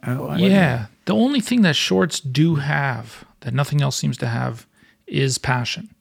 Yeah. It's the you're doing it because you love making movies and you want to see a future in making movies, and you're hoping this is either a calling card or that this is something that at the very least you got to accomplish and show off, and you know. And that said, though, what Randy just said is incredible. Yeah, I know. I said it again. Randy. It's just in my head. What Randy said is very important. The beginning, middle, and end thing. 100%. If you're going to make a short, regardless if it's a minute or 30 minutes, 100%. It still has to be a story. You have to still be a storyteller. Yeah, what's the point? I mean, this was 12 minutes. Yeah, we probably could have shaved a little more off of it and made it a tiny bit tighter, but not much. I don't think so. Maybe you see it, but I don't see it being shorter. Not much. Like I said, shaving a little bit. Yeah. But I had pauses where I wanted them, where people wanted them shorter. I needed to breathe a little more here. And once we got into sound design, that made a huge thing. Your sound design is incredible. Because that guy had never done that was his first Foley job. Really? Yeah. Well, it's funny because I'd like to know who it is. We have a couple of things that we want to shoot, and I'd like to talk to this kid. Well, he's not a kid. He's my friend Ryan Latham. He did my sound, my music for Bottom Feeder, my very first feature. And we Okay. became friends. I knew his girlfriend. They've since split up, but him and I always stayed in touch. So I gave him his first feature job. From that, he got other jobs, and then we've always kept in contact. And when I had this, it really has minimal, no music, but he never done Foley. And he said, I'd like to try this. And he's a brilliant musician. He can make any sound on his system known. Well, after seeing it, I think one of the first things I said to Andrew, and correct me if I'm wrong, is the sound design is incredible. Yeah, so him and I, because I had written, I want to hear the generator in the background, all this stuff that wasn't there to give more to the isolation and the creepiness and all that. So it all had to be layered in and not overpower the actual scene. So there's a lot of subliminal stuff, the creaking doors and all the stuff that you want to. But just some of the overlay of some of the sound, it was really good. I mean, like I suppose any part of the industry, sound really makes such a freaking difference. It's Sound great. is the movie. You watch the rushes of any TV show, and most of them are going, "This is unwatchable." Yeah, you're just and cringing. then once you see the color correction, and they add all the sound and music, go, "This is actually really good." But before they go, "Oh my god!" Well, I've always told people, especially stunt guys doing fights, the homework is pick your favorite fight, watch it, then rewind it, and then turn the sound down and watch it again. Yeah. And it's really quite comical because they're all misses and it's horrible. I watched that movie, No Country for Old Men. It, obviously Oscar worthy and all this other, whatever. And I literally, everyone's going, they didn't even use music. It was an artistic idea, and it was pretty cool. Well, at the end of it, I thought they should have had fucking music. This would have been great. Gone has no music. Yeah, you don't have. Just in the credits at the end, but you don't need it. To me, we talked about it, We added a little and went, no, it's a distraction. Get rid of it. Because being only 12 minutes long, it was more, for people who don't know, it's about a woman who gets captured and put in this plywood cell and held for 5 days. She doesn't get captured. Kidnapped. She gets kidnapped. Oh, yeah. There's a difference. Oh, yeah, kidnapped. And wakes up prisoner in this plywood cell. Yeah. And each day represents the 5 stages of grief. And at the end, you find out why she's there. And the ending's a big twist. And the silence of the other character is creepy as hell. Mm-hmm. When I originally wrote it, And they're both named Allie. yeah, well, that was a fluke. That's funny. I know the actors, Allie White and Allie Johnson. Yes. Yeah. When I originally wrote it, the captor did speak. And then it was actually Corinne who said, take the dialogue out. Just give it to... It's way more disturbing if the other person does it. I agree with Corinne. It's incredibly disturbing that the one doesn't speak. Because and it's hard for Allie White, who played the captor, because she has to show her emotion within her actions, like her trepidation. And her eyes work. Her conflict. So it was actually an harder acting part than the one who actually got to speak and emote. Yeah. I bet she was thrilled to do it. Oh, yeah. She Well, was. I think in part a dialogue does speak emotion in its own self. And so, when you don't have dialogue to portray something that you don't get to say, that is hard. Yeah. Well, the beauty of Cardinal was Billy Campbell. He had long scenes where you could see exactly what was the torture he was going through, where he would just stare into Bozo land, and that would tell the story. But And he that's was amazing. filmmaking. Yeah. That's filmmaking and that's acting. Yeah. But a real actor can tell you everything without telling you anything. 100%. So That is the best. the part we were trying to do. Do you see any of that in a Marvel movie? No. Thank you. They're not that kind of movie. It's going to keep coming up, man. Actually, no. There are moments, depending which one you go to see. Some of Really? them are better stories. Yeah, I'm not the gonna take source my chances. material, depending on the story, is good. Yeah. Yeah, my favorite is when an actor forgets a line. Hey, some of the That's best a great moments in movie history Like- are ad-libbed. Yeah. Joey in Friends. Fart sniffing acting. Yeah, that's right. Well, come on. It's a valid It's no technique. It's no Marvel. And spit when you talk, yeah. And hey, comedy, you can get away with so much. Absolutely. Comedy Yeah, is 90% ad-lib. Woody Harrelson Yeah. from Cheers. I worked on Men Seeking Women. They would basically follow the script for a scene, and then they would go, the director would prompt them, because you're talking comedic directors and comedic actors, and then push the scene in a different direction or see where they could go, what variations. And everybody starts spitballing. And the hardest part of that show is not laughing while they're rolling. Right. Because some of the best shit never got cut in. But the whole crew's like dying, waiting for the nail cut, and then you hear everybody. Or even Love that. the lead, he would stop in the middle of the take and go, okay, let's go. You compose himself. Because he would lose it in the middle, because That's depending great. on the guest star, because the guest star would start ad-libbing and they'd just crack each other up. That's hilarious. So the movie that you wrote and directed in 2006, what's it called? Bottom feeder. Right. And where can anybody see that? Is it on Shudder? It could be. I don't know. I mean, for a long time, Space was showing it. Sci-Fi. I get texts from friends every so often. Hey, Daudlin, your film's on TV again. Wicked. Wow. It was one of the few that survived. Out of those 22, there was 4 or 5 that actually went on to. Oh, make that was with money. that company. Yeah. Oh, wicked. Good for you. Yeah, so it was basically I sold my soul to the devil and got to make a movie. Yeah. Never got anything back from it. I have no idea what they do with it or anything. Right. It was a weird process. I wrote a really creepy script about a monster in the tunnel, sold it to them. They bought it, hired a guy to rewrite it, turned it into a comedy farce. They wanted William Shatner to be the guy in the wheelchair. He wanted $300,000 for a week, and I said, no, that's half our budget. Forget it.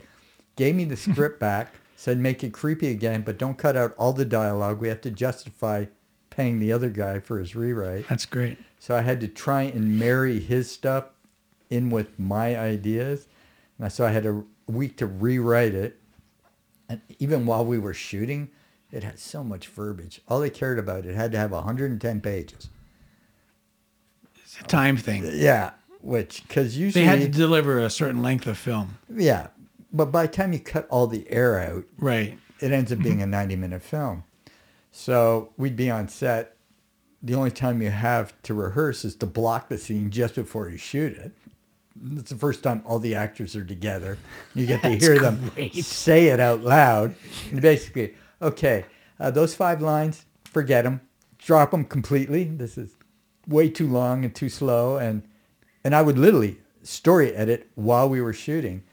Sizemore was great for the first 2 days. Yeah. But they made a deal with a show that was shooting Being Tom Sizemore at the same time. Oh. So he had cameras wherever he went. So, I see. So there's a bit of an invasion here. yeah, so he would, Wow. while he's ahead of the cameras, meeting you in a hallway, he would prompt you into which way a conversation should go for them, which got tedious real fast. And then I was hearing about all these antics where he'd have meltdowns at night for the other show. Yeah.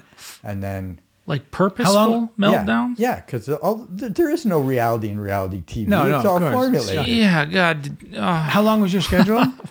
We started with 15 days. I ended up with 13 because of his, and I still finished on time. Okay. So you knew all this going in? That he had this show? Oh, well, they dropped it on me just as we were going in, and I went, are you guys on Holy crack? fuck. 3 days into production, he didn't show up. What? Yeah. What do you mean? I had to reschedule an entire day, try to figure out what I could salvage and shoot. So you didn't know his reputation prior to doing that? Well, I did, but trying to explain to the producers, you're all asshats. It's like, why did you hire this guy? Yeah. And then he suddenly appears at lunch. He wants to have a meeting just with me in his trailer. He's not going to work. He just wants to meet. So I'm going, here we go. I'm getting pulled into the circus. It's not for us. It's for the other show. So I go in, sit in his trailer, go, let's just give it to me. Oh my God. Because you're also, now you've always ruined my day. You pooched my lunch on top of it. So you're not getting any favors from me at all. So he goes on about, about my drug problems. I go, everybody in the free world knows about your drug problems. Because it was at the apex of his descent into hell. And That's hilarious. so he's trying to get my me God. to give him a response. And I'm just sitting there, sure, yeah. So then he's got this assistant that has a set of double Ds, mascara running down. Robert Downey Jr. said there would be days like this. In my mind, I'm going, that's why you're so fucked. Michael Madison's your best friend. Robert Downey Jr., who at the time was passing out in people's houses and like 2 of the biggest drug and alcoholic clowns you could have. He knows Gary Busey. Like every loser that was on the list were his friends. And I'm just going, oh my God. So they do their thing. And Good on you, bud. I look at my watch. I'm going, like, I got to go back to work. It's like basically the first 2 days were great. And they were. He did. What did he want? Just attention. So I go. I mean, that's reality TV. It's attention. Right? Yeah. So basically I said, the first 2 days were great. If you come back, terrific. We'll carry on. If you don't, I'll take the insurance hit and we'll reshoot the first 2 days. Oh, for God's sake. But I got to make my movie. See you later. And I left. Of course, the next morning, the entire brass shows up from the company because he shows up. He's on something, but to the point where he can function. And and the crew's on pins and needles because all the executives are there and everything. And it's slow, like, because everybody's afraid to do anything. So we get to the first scene, and he's behaving himself. And I look at the executive producer. I'm going, so when are you leaving? And he looks at me. I go, I'm not going to make my day. If you guys are here, nobody's, like, they're all, look at them. Yeah. It's like, leave. It's like, you're not helping me. I'm already a day. Which is weird because it's their cash. It's like, and we're already a day behind. So they left. But look at the drama they're creating for the show. Well, so he was good for that Thursday. The Friday, we're shooting the ending of the movie, where he's supposed to be strapped in a hospital bed and having a bit of a meltdown. We go through the blocking Had a and lot of everything. practice Which is a leading up little to- ironic. Yeah. We go through the blocking. Everything's fine, but he's asking me about a prescription to get him off the drugs that he's been taking. And I'm going, if it's legit, give it production. Someone will go to a drugstore and get it for you. Like, what the hell am I going to do? I got a job here. I'm not your errand boy. So whatever. So he gave it to a driver, whatever, went into his trailer, changed, took the whole fucking bottle, came back to set. We start to shoot. He is in fucking a galaxy far, far away, but he's not here. Man. I'm going to see this movie. Oh, yeah. So it took me 6 hours to shoot a half a page Holy to get shit. anything I could use that would make sense. It's the ending of the movie. It's an important scene. I guess what I didn't know, he wanted to do the scene in the nude. Wardrobe had to fight with him to wear the hospital What? gown. Oh, yeah, strapped. That's all we needed to see. Thank you. No. Why? He was hitting on all the women. He was the guy who played the doctor who was interrogating him or whatever, talking to him. I gave a job in the next film because he basically would feed him lines and prompt him to get enough dialogue out of him You that I owed could him. actually cut a scene together. But I was losing my mind when we got the film, the scene done. I went outside and I screamed at the producers in the phone and basically said, I quit. Like, you can shove this up your ass. It's like, there's no way we're going to get through the next 2 weeks. This is impossible. And if you think I'm exaggerating, wait till you watch today's rushes. Was it worth having him? In the end, that weekend, the lawyers were on the phone to both sides. They weren't allowed 100 yards near me after that. And he was fine. So now, he was mandated, eh? Yeah. It was supposed to be Dean Cain. And I know Dean. Yeah, And at the I worked 11th with hour, something happened and he got a better offer, whatever. He bailed. So it was in one sentence. It went, Dean's out. You have time Sizemore. So what they've gotten is they've gotten a list from distribution. Mm-hmm. And distribution says pick one of these 10, and they chose. And then, Yeah, these are basically actors you can afford within your thing who the distributor says, we can sell your 100%. piece of been turd, there, done that. no budget film Yeah. with. So you're forced to work with one of these actors. Right. And then you try to surround them with good character actors. Like, nobody on that film liked him. Literally, the rest of the cast hated him. He doesn't sound like the overly likable Well, character. He's That's so incredibly insecure. He's actually a really nice guy. Don't get me wrong. When he was not high, we had some great conversations. I felt sorry for him. I liked him. Like, once you got to know him, he's just a human being. Of course. I And, think and that- he was so worried about hurting other people and how he looked like to the public. And I'm going, dude, your problem is that. Quit worrying what other people think and just get a whole new You won't set be of worried friends. after this podcast. Get a whole new set of friends. Yeah. You know, just take care of yourself, because at the end of the day, nobody gives a shit. That's right. All these antics you're doing are only hurting you, Yeah, nobody else. Absolutely, bud. But yeah, the other actors couldn't stand him because he kept saying, I'm an Oscar-nominated actor. And they're like, no, Tom, you've been in Oscar-nominated films. You haven't been nominated for jack shit. So That's funny. So Speaking of jack shit, you don't like the rum? yeah. Drink it, Randy. You talk too There's much. more over. There's more over here. Yeah, no. I'm going to pour you. Hey, You guys talk amongst Barbados yourself for a quick rum. second. This is the most I've talked. I'm loving it. I'm actually a It's quiet great. guy normally. I'll put that down, and I'm gonna grab some ice. Well, we were talking about movies and makeup. All right, we were talking about movies and makeup, but we're all back from peeing. Yeah. I Whoa. was regaling you with stories of Tom Sizemore and my Oh, man. Yeah. Crazy So experience. now, These are brilliant, by the in way. being Tom Sizemore, do you appear at all? Yeah. Yeah. So I was on a show in a I'm hotel gonna watch that somewhere, tonight. and someone called me from Texas and said, "Daudlin, you're on TV." I go, "What now?" He goes, "Sizemore." I go, "Oh fuck." That's so I funny. go, "How bad do I look?" He goes, "No, you're great. You don't do shit." That's great. That's so good. I'm gonna watch that. Yeah, because I mean, there was nothing I could do. I mean, like I said, after the legal crap, for the last 2 weeks, he was brilliant. He gave me what we needed. We got through it. And he's a really nice guy. At the end of the day, to me, that's Right. all that matters. We had a ton of other challenges in production, like the DP oversold himself. We got to shoot when we went to shoot the opening of the movie, I had this elaborate chopped up scene to build up suspense and whatever.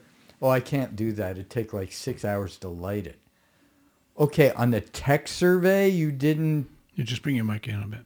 that you failed to convey this. So I really had to take 3 pages and cut it down to a half page, my opening of the film. Yeah. And then when we cut the film, when it was done, it was 78 minutes, and the producers are looking at me. I go, "Hey, talk to the DP. There are 3 sections of this film where they couldn't light."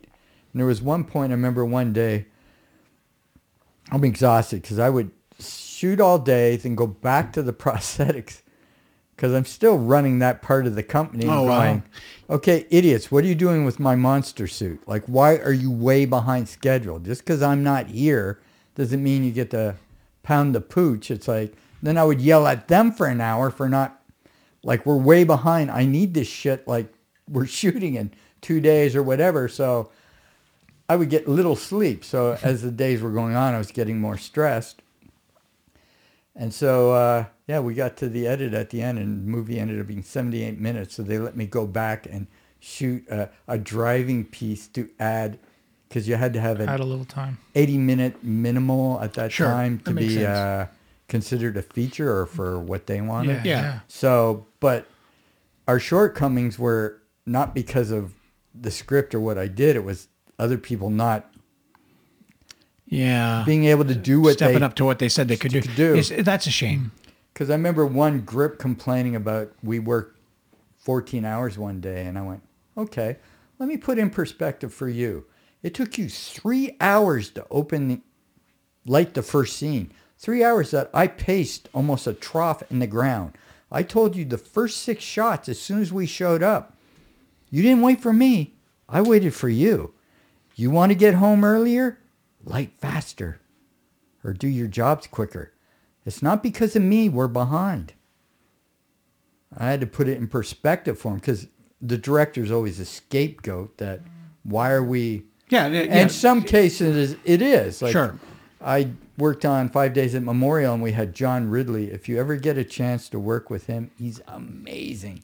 The camera stuff, he tells John an Ridley. entire scene with the camera. He wrote 12 Years a Slave. Oh my God, man. I don't even know the name, but I'm a massive fan. Yeah, That's that one movie of his is- writing credits. To get him That's a to freak work movie. with him as a director, he's amazing. And then Carlton Cruise, who wrote Lost and whatever was their other director. Wow. And then we had a third director, not even in the same league. Interesting how that happens. And same thing, we would do over every day. And one of the actors, Michael Gaston, who I love, would go, "So why do you shoot 12 hours? And her response was, "Well, that's what the studio allows me, 12 hours. He goes, "But why?" He goes, "Don't you like your crew? Don't you like us?" Can't you Yes. shoot in 10? What do you mean? Yeah, that was his response. Why can't we do this? Because her background was an editor, so she overshot everything. That's a lack of confidence.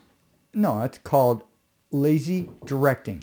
You walk in, you have a plan. That's my point. If my camera's here and my master's this way, then I automatically know what my next I know what my coverage is. Unless you're doing some fancy opening shot to establish, that's when you do your trick shot, is the opener.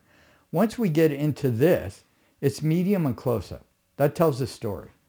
And we do it over and over, but she wouldn't tell them what she didn't like or what she didn't like or like. Sorry. Yeah, you can. Hey, you can do, I'm with you, Andrew. I'm enamored with what you're No, saying. me and I'm too. Not paying I attention hate to the even sound interrupting quality you for of the this. podcast. No, it's fine. Yeah. So as a director, it's like basically, again, it's collaborative. When I direct, I'll have my interpretation of a scene and I want you to do it my way.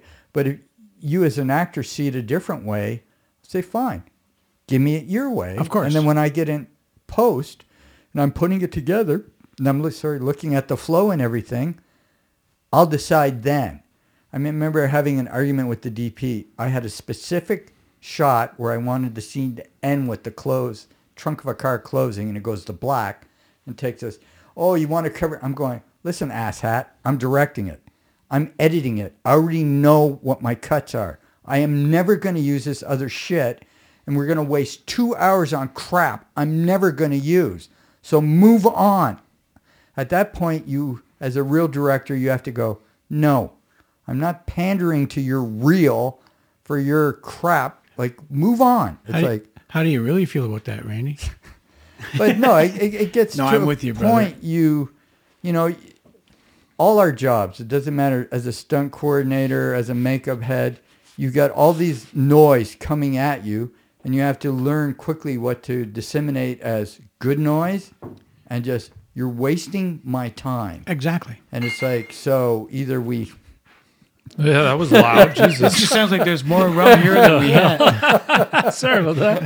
That was hilarious. You know, and you move on. And through your career, if you move into... Like, I like to do everything. I don't ever want to be pigeonholed as just the makeup guy. Oh, buddy. I mean, and 100%. And makeup's weird because when I started, when you said makeup, it had a whole different connotation. But when I would say special effects, oh, that's okay. He does special effects. Suddenly, that was acceptable. I mean, my favorite story was I was on Suits, and I knew one of the actors, a big Korean stunt guy, fighter we had done movies with, and he was playing the bailiff. I went, okay, give me his bag. I'll go touch him up because I'm just visiting, whatever. And the DP's director of photography is behind the thing watching monitors going, why is that grip touching the actor? And that's funny. The rest of the team's going, he's not a grip, sir. He's with us. As I have never fit the mold of a makeup dude. It's like... And you also don't fit the mold of a grip either. Yeah. What the fuck? You haven't seen me lift a dolly. It's like, that's hilarious. Yeah, well, normally I have a beard. I'm more like your dad. But Yeah. since the pandemic, I can't stand that mask on my face with hair. It gets way too hot. I had to shave it off. Yeah. Well, mine just goes everywhere. Well, I take it off and it's in my eye. Yeah, but you don't work the days I do. That's the truth. So when you got to wear that 14, 15 hours every day for 5 months, man, it's like I'd walk I couldn't stand it. And So- hovering over an actor and all that. Yeah. Now that it's off, the wife's like, you're not growing your beard back. She hates that stage of being the porcupine and growing it. Shout out to Barb. No beard. No beard. So it shaves a few years off. Now I know I got to this. use whatever I can to get a job. I'm there too. I know this is a little bit off topic or going back a step, but do you have a blooper reel of Sizemore now? Just staring off into space or falling asleep? The unfortunate when you do those shows, you don't get anything. Yeah. You get a credit. That's the only thing you get. I see. You get to say you got to do something, stroke it off the bucket list, move on. Okay. So well, I'll stroke that one off the bucket list then. And move on. Oh, but I'm watching 2 movies. Bottom Feeder and Being Tom Sizemore. Yeah. Well, that's one of them reality things. Yeah. Yeah. Can you still see those? I don't know. I'm going to look for them, but I'm sure it's somewhere. You know, it's funny because something's got to be somewhere, and I'm sure you get this. You mentioned earlier that people will text you and say, hey, you know, Daudlin, I saw you on TV last night. I get it all the time. I have friends call me, not call me, but text me or email, and they'll say, I saw you in the credits of this movie. And I where text the back, fuck were you? what's the name of the movie? And they'll text back the name of the movie. And I don't fucking remember any of that. Well, yeah. Or, Like, I don't know. I have no memory of being in some of these films. well, it's called concussions, but it's okay. I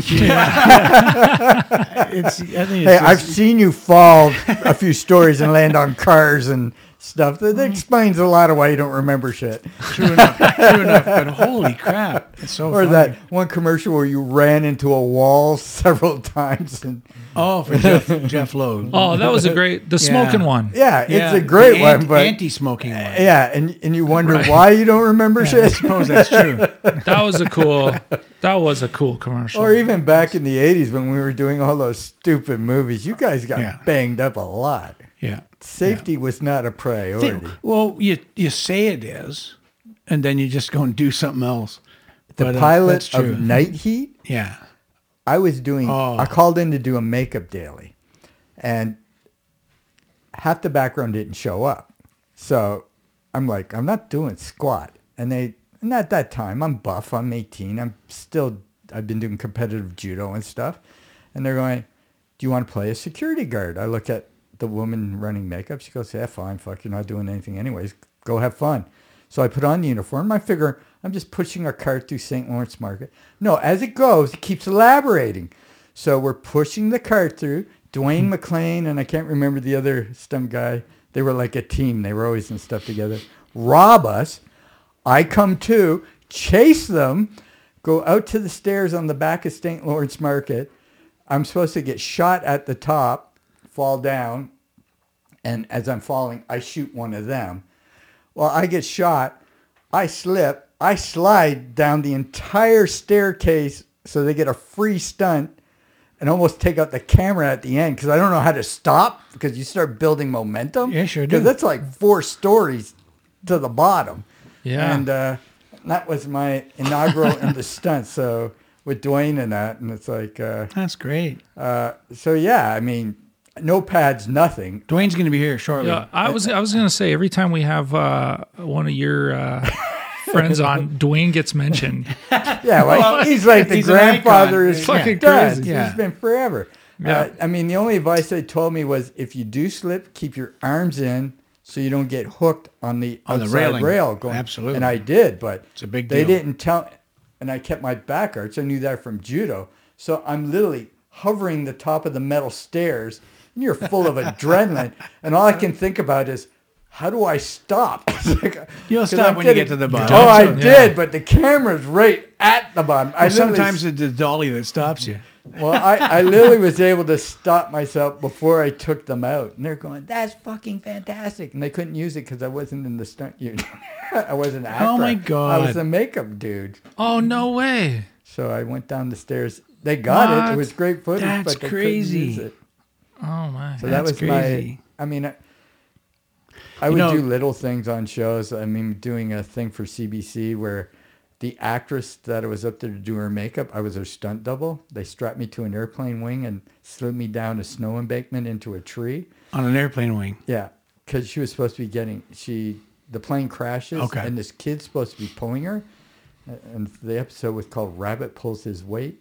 Anyways, Why do you Because- remember this shit? because of all the gear we No had concussions. to wear, Yeah, yeah. because of all the gear we had to wear, and I had a beard. I mean, again, we're shooting in Beardmore, which is 3 hours north of Thunder Bay, out in the middle of You nowhere. had a beard I had in a- Beardmore. And in Beardmore, my first beard I ever grew. Wow. You see all the pictures, we had the ice floe hanging off Not our everybody can faces. say that. Yeah. That's wicked. So I wore a hockey helmet under the hood and a scarf covering my face. They strapped me to the thing, and I went down the hill. And the snow was so deep, it kept snagging. They never did quite get what they wanted. Right. So I never got hurt, but... So but why- you're why- 20s, you volunteer for stupid Why shit didn't like you this. pursue a career in stunts? Because I have a brain. Oh, well, there you go. That's true. I had enough injuries from fighting Yeah. that I didn't need to... Right Watching you guys Yeah. fall down in the shit you went through, I'm sticking with makeup. It's way easier on the body. Well, I got to tell you, I was so happy that you were there for us. That was awesome. I think Dwayne is now 82. Jesus. And I had him out on Mayor of Kingstown last year. Took 8 huge scripts to the chest. Had to keep falling down on the cement. I had maybe 5 or 6 other stunt guys, young guys out. Yeah. All in the same sort of shootout. And He's fallen in a puddle of water. yeah, and he wore a pair of elbow pads. And after he did about 10 takes, and after the first take, he took the elbow pads off because he said they were getting in his way. and the other guys are all padded up. It's so funny. And I bet he didn't complain. I mean, he didn't complain. He did mention to me about, let's just do this one more time because I'm getting all wet. yeah, well, the chafing. But it's no, because he's the only one falling in a puddle. But 82 hitting the deck, the man is a pro, man. I was so happy to have him out. One of my favorite things was Dawn of the Den, Shelley Cook. There's a stunt guy who they have to do burns. He's in the full shit with gel and the whole bit. She's got nothing. They just put gel on her. And we met her. No one could do makeup on her. She hates it, except for me. So I get her to a point where she'll accept it. She's okay. And then she goes, give me something to make me memorable when I hit the fence, because I'm just doing gel. I'm going to show that prick how hardcore I am. I'm going to show him up. Okay.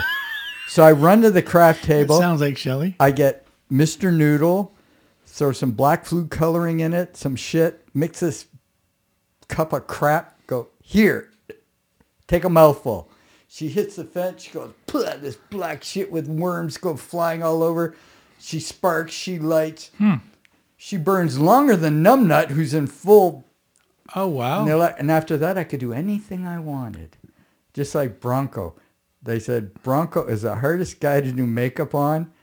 Another stunt guy. He came in for a day. I go, well, you guys are easy. Bronco likes to talk about himself. So as Bronco talked, I just kept painting. I was only supposed to do it. They said, if you can get him to stage 3, because we had stages of zombies, great. No one can get beyond stage 1. I said, stage 3, okay, no problem. Talk about hockey, talk about everything. I learned a long time ago to listen. Let you talk. I just interject minimally, and I try to instill that in the people who work with me. You're a bartender, basically. Let them get rid of all their diatribe, their garbage, whatever. Don't get sucked into it. Just listen. Feedback occasionally, but paint. Your job is to get them done in the amount of time that's required. So Bronco comes out in full makeup. He's happier than a pig in shit because he got to talk about himself for 2 hours. And they're like, what the fuck? And I'm like, no. Wow. That's great. It's all about Now, I'll be perspective. honest. I didn't know that I got to be hard on getting makeup done. Next time I'm told that I got to go to the makeup show, nope. Show me your books. Is Randy in there? No. Is he? Yeah, I'll do it if he's in there. No, they're about how to do makeup.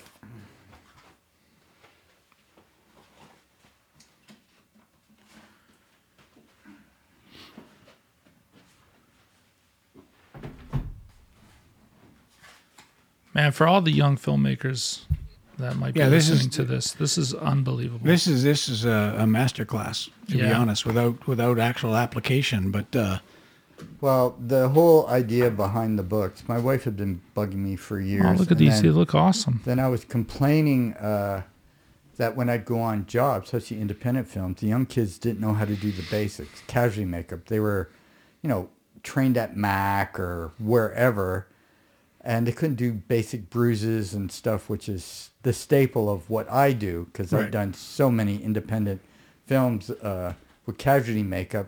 That's like breathing to me. That's where I go into my Zen thing, and my hands just go on Casualty autopilot. makeup. So busting your head, black eyes, cuts, scrapes, all that stuff, Yep. freezing you.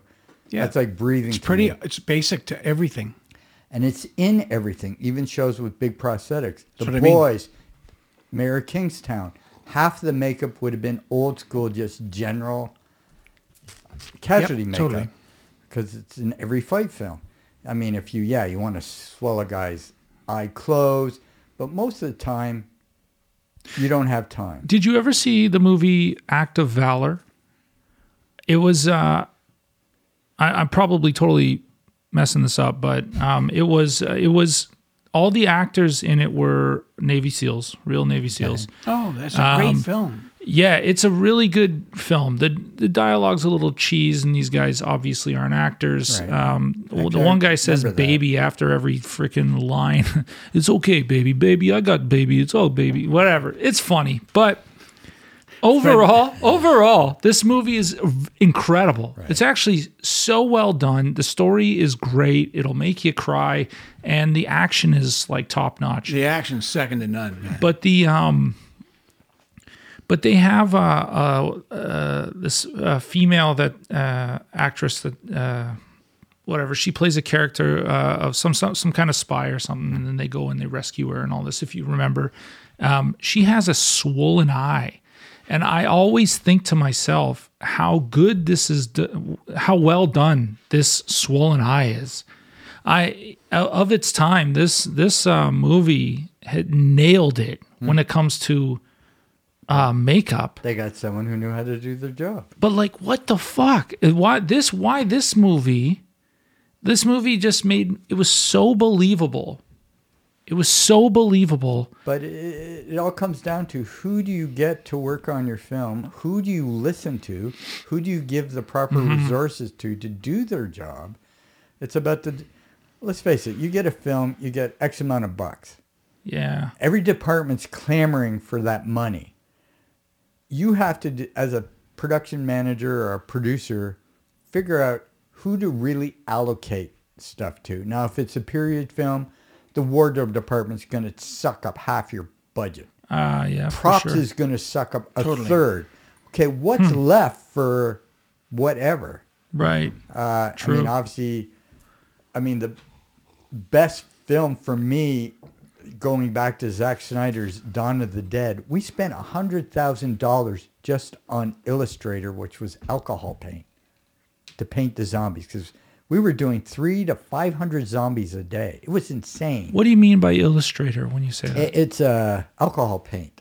So when I paint you, it will last the whole day. It's not like the old days where we used grease paint, which was an oil-based makeup. If you did that, wipe it off. you'd see where it was hilarious on Memorial. I got to do Robert Pine, Chris Pine's dad. He's from Chips. He played the sergeant. And I had to break him down and make him actually look older than he is. He turned 80 on the film. But the character he was playing had rosacea in his cheeks, and we tried to make them look a little bit like their real-life counterparts. And he never had this. He's going, so this stuff on my face, I go, touch yourself. He goes, what? I go, touch your face. And he's like, wow, when did they come up with this shit? Yeah. 15 years ago. He goes, no one's ever used this on me. I go, you can do whatever the hell you want all day long. I'll even add sweat on this. And do not let my makeup inhibit you from doing your job. You let me worry about that. That's great. Wow. You do your acting. I will make sure you look your best at any given time. I'm not, it's crazy. Since the pandemic, there are individuals who run shows from the truck. They sit in their truck. They never leave. They disperse their people and then shit on them if things don't look the way they wanted. I'm very upfront. I love every aspect of filmmaking.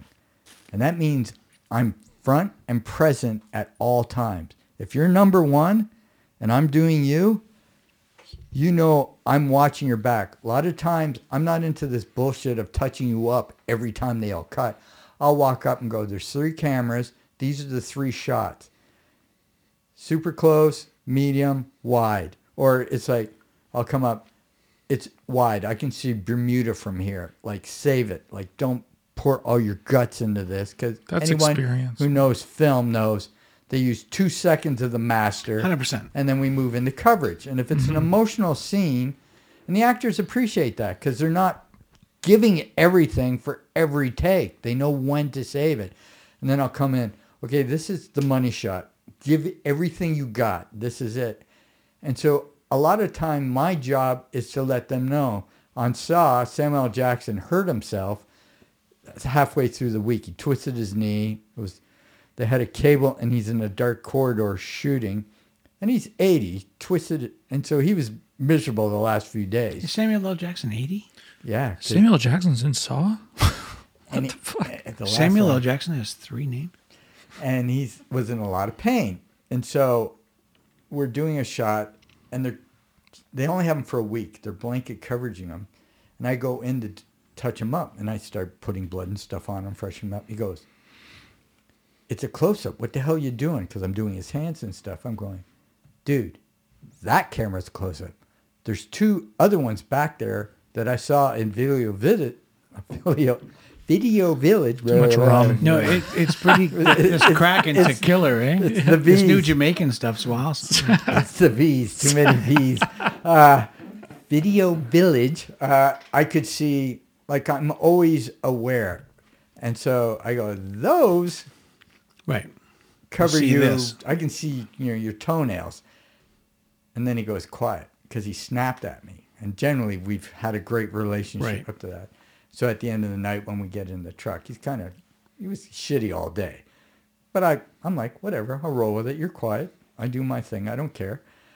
He apologized to me Oh, that's nice. because I go, my job is to keep you informed and know I'm on top of I know what's going on.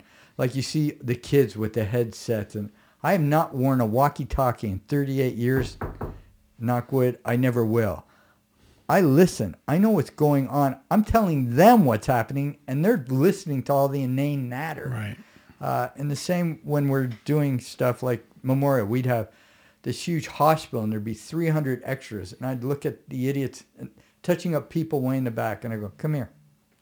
What do you see on that screen? You see 4 actors and 5 background. Why are you touching up the ones way the hell back there? All I care about is what's in this frame. Unless you know something I don't and the camera's moving, which I haven't seen it move, worry about what's in frame. Like, you look like an idiot when you're running around, and that reflects on me. So it's like, yes, you're not supposed to hang around Video Village, but you can walk by, look, see what each camera's shooting, and react to that. Every department should be checking that out. But they don't. They don't train them to do that. Yeah, I So know. it's part of your job as a head of department is to leave an imprint on the up-and-coming people. Absolutely. And that's part of the Speaking of Look. an imprint, show us the books. All right. Hold them up and tell me a bit. All right. This is the first book. This was our Hurt 'em Real Good. That's the basics with the It bruises. says second edition. Yeah. Oh, okay. Because I upgraded Yeah. it. I'm Okay. ready actually for a 3rd edition because the materials have changed so much. I want to keep it current. Well, So I was we've going to been ask if I talking. could buy that one, but I'm going to wait now for the third. No, you can buy it now. You can get them on Amazon, or we have our own company, TooGruesomePublishing.com. Too gruesome. As in TWO, to my wife and myself. She picked the name. Gruesome Publishing. I'll put it up on the bottom of the screen. Heard them real good. Yeah, so Amazon, these are sold. We're now international. They've opened the markets. Japan is starting to take my book, so I can Nice. say I'm an international author. The whole point behind this book, it was a cookbook. Basically, all the basic casualty makeup from scrapes, scratches, broken noses, bruises, whatever you would come across, we put in one book. Beautiful. And it's set up literally like a cookbook. This is stage 1. Here's a list of the materials you need for this, the paint, do this. Stage 2, add this, all the way through to the end. All right. And then I wrote this, Real Characters. This was for anyone wanting to make a movie who has no money. That's everybody. Pretty much all the characters in this book we made from materials I bought in a dollar store. Okay. To Oh, show incredible. that you could do, there's a headhunter, and he literally looks like one of the characters from Black Panther with all the, using googly eyes, gluing them on, blending them in, painting them. So he looks like he has all that scarification. This would be a good book for anyone that wants to do something for Halloween. Can I see the book? Yeah. And then this one, Real Tips and Tricks, I called up a couple friends, and they collaborated because everybody has their own way of doing things. Oh, wicked, sure. So Colin Penman, who's a very revered local makeup artist, showed how to do a burn, and he did a gag for what was that period show where they built everything but the Irish detective? Copper. Oh, Copper. Yeah, Great I was on the sets. first. Yeah, I saw the set to that. never Oh In the my God. studio? I never Great. worked on it. Yeah, it was Oh, amazing. I was there. I was on the first Great. episode. Yeah. Well, that he was did a wild. gag where a hooker bites a guy's ear off. So he shows how he did that in here. Oh, wicked. And then Now I'm buying 3 books. Jesus. Neil Morell showed his version of the same burn, how to do it, and then did I can't see you. a ball cap and how to flock it. And flocking is a gun that electrostatically makes hair stay up. So if you do chop, like to do your haircut, if I wanted to do that on a fake head, I would put a layer of glue on the head, Prozaid, and then chop really fine fiber hair and put it in this flocker, electrostatic, and it would put it and it would all stand up. And Oh, it for looks God's like sake. real hair. So he demonstrates that. That's in here. That happens to me when Yeah, I that's when I wild. lick a 9-volt battery. Yeah. So Matt did the eye gag, and so everybody did 2 makeups. I did the Hills Have Eye guy, and I can't remember what the other Yeah, one no, was. it's good. But, That's great. But we all did 2 to show, and it shows how to make your own tattoo transfers and stuff. So Very nice. I've worked with Indiana a few times. She's awesome. This is cool. So those were people who helped me with the book. They either were models or assisted me while I did the makeup. But as you can see, it's literally takes you step by step how to do everything. Yeah, this is Lists incredible. Everything. There's like a glossary in the front that lists all the materials from all the makeups at once, and then it's reiterated within the recipe. So literally, my wife said, let's set it up like a cookbook so they're not flipping back that's to a the great front idea. and back. So as you're doing it, you literally know what you should have in your hand at the time. It's a great idea. So I've had people text me that they were on a show in the mountains in some Romania, and they had the book with them, and they were doing casualty No kidding. makeup. Excuse me, sorry. It was a a lifesaver. It helped them, and it's like, and that was my point of giving back, because when you've been in it as long as we have, you can't keep taking. You need to help prepare the people that are going to replace you. No, absolutely. And that's in my keys. One of them, she moved to Vancouver, Lynette Walmsley. She was to be my protege. She left, and then she had health. Now she's issues in the mom, but she was my replacement. Now I have a new key, same thing. I'm grooming her to take over, because let's face it, at our age, how many years we got left? 10? Lots. Well, realistic, 10, 15, He's maybe. very helpful. Yeah, I know. He's very helpful. We're going to go, like I said, I'll die on a movie set. I'm but, sure. I'm sure I will. I will as well. It's the because best. that's where I want to go. But you still have an obligation to replace yourself with 1 or at least 2 individuals to Yeah, say. I've got some. So that's, and these were to, and the information in these is timeless. It doesn't, the materials are current enough. Yes, you can constantly be updating, but you got to wait till you get enough to make it worthwhile to do Oh, it. 100%. Makes sense. 100%. And I So- think that anybody that buys these books and actually learns it, Well, just by opening up the book in general, as soon as you open it up, you can tell that it is laid out exactly like a cookbook. It seems very organized with pictures and everything, and they seem invaluable. It would be insane for anyone not to so want to pick what are the something like titles? So people can order them off of Amazon? Heard 'em real good. Real characters, REEL, like a movie reel, Yeah. and real tips and tricks. Awesome. that. Cool. That's great. I'll put it up on the bottom. Well, Randy, as we're slowly closing up, you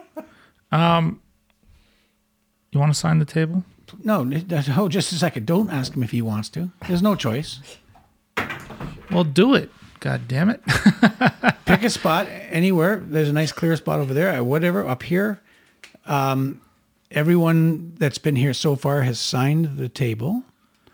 And as you can see, you're more than welcome to draw a picture. And you can do it anywhere you want. Everyone picks, obviously, where they're sitting, but Yeah. you really can just get up and do it wherever you want. Yeah. Just don't sign the the wall. the people that are listening to the podcast can only hear the scratching of the That's Sharpie. true. Do I have to do it right this minute? or Yeah. Can I think about it? Oh, yeah. No. Think away. Yeah, think about it. Yeah. All right, I'll think about what I want to write. All right. No, absolutely. So what's going on next? What's in your mind?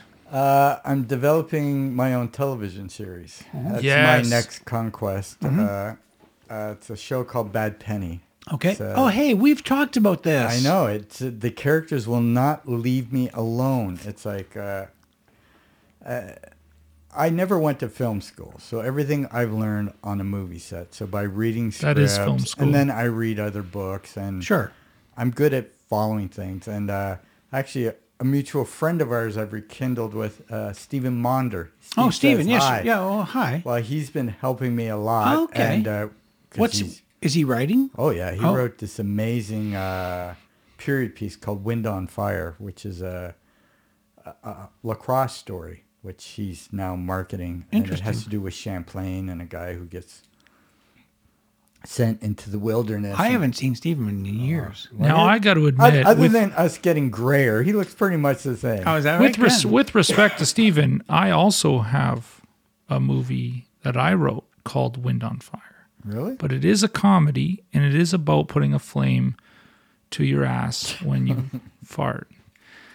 Sorry, that was Sounds like terrible. it Sorry, sounds keep like going. A short for me, but Depends on which side you're looking at. Yeah, this is 120 pages. No, sorry, keep going. That was ridiculous. so he's been helping me a bit. Like Jamaican coaching rum me. is good. Yeah, it it is to refine my writing. Because writing, it's amazing. I mean, I've been writing for years, and you look back at the original stuff and going, "Why couldn't I sell it?" And you look at it because it was shit. Yeah, no. Oh, no. yeah. But I what's get interesting about that, though, Randy, is that everyone's like that. Yeah. Doesn't matter. I don't care what stage of writing you're at. It's the same. Well, even going through True. old pictures of my makeup and stuff, my Instagram account basically got hacked and taken away from me. So I opened a new one. So I've been going through stuff, looking to post. I'm going, fuck, I got nominated for an award for that show? That stuff looks awful.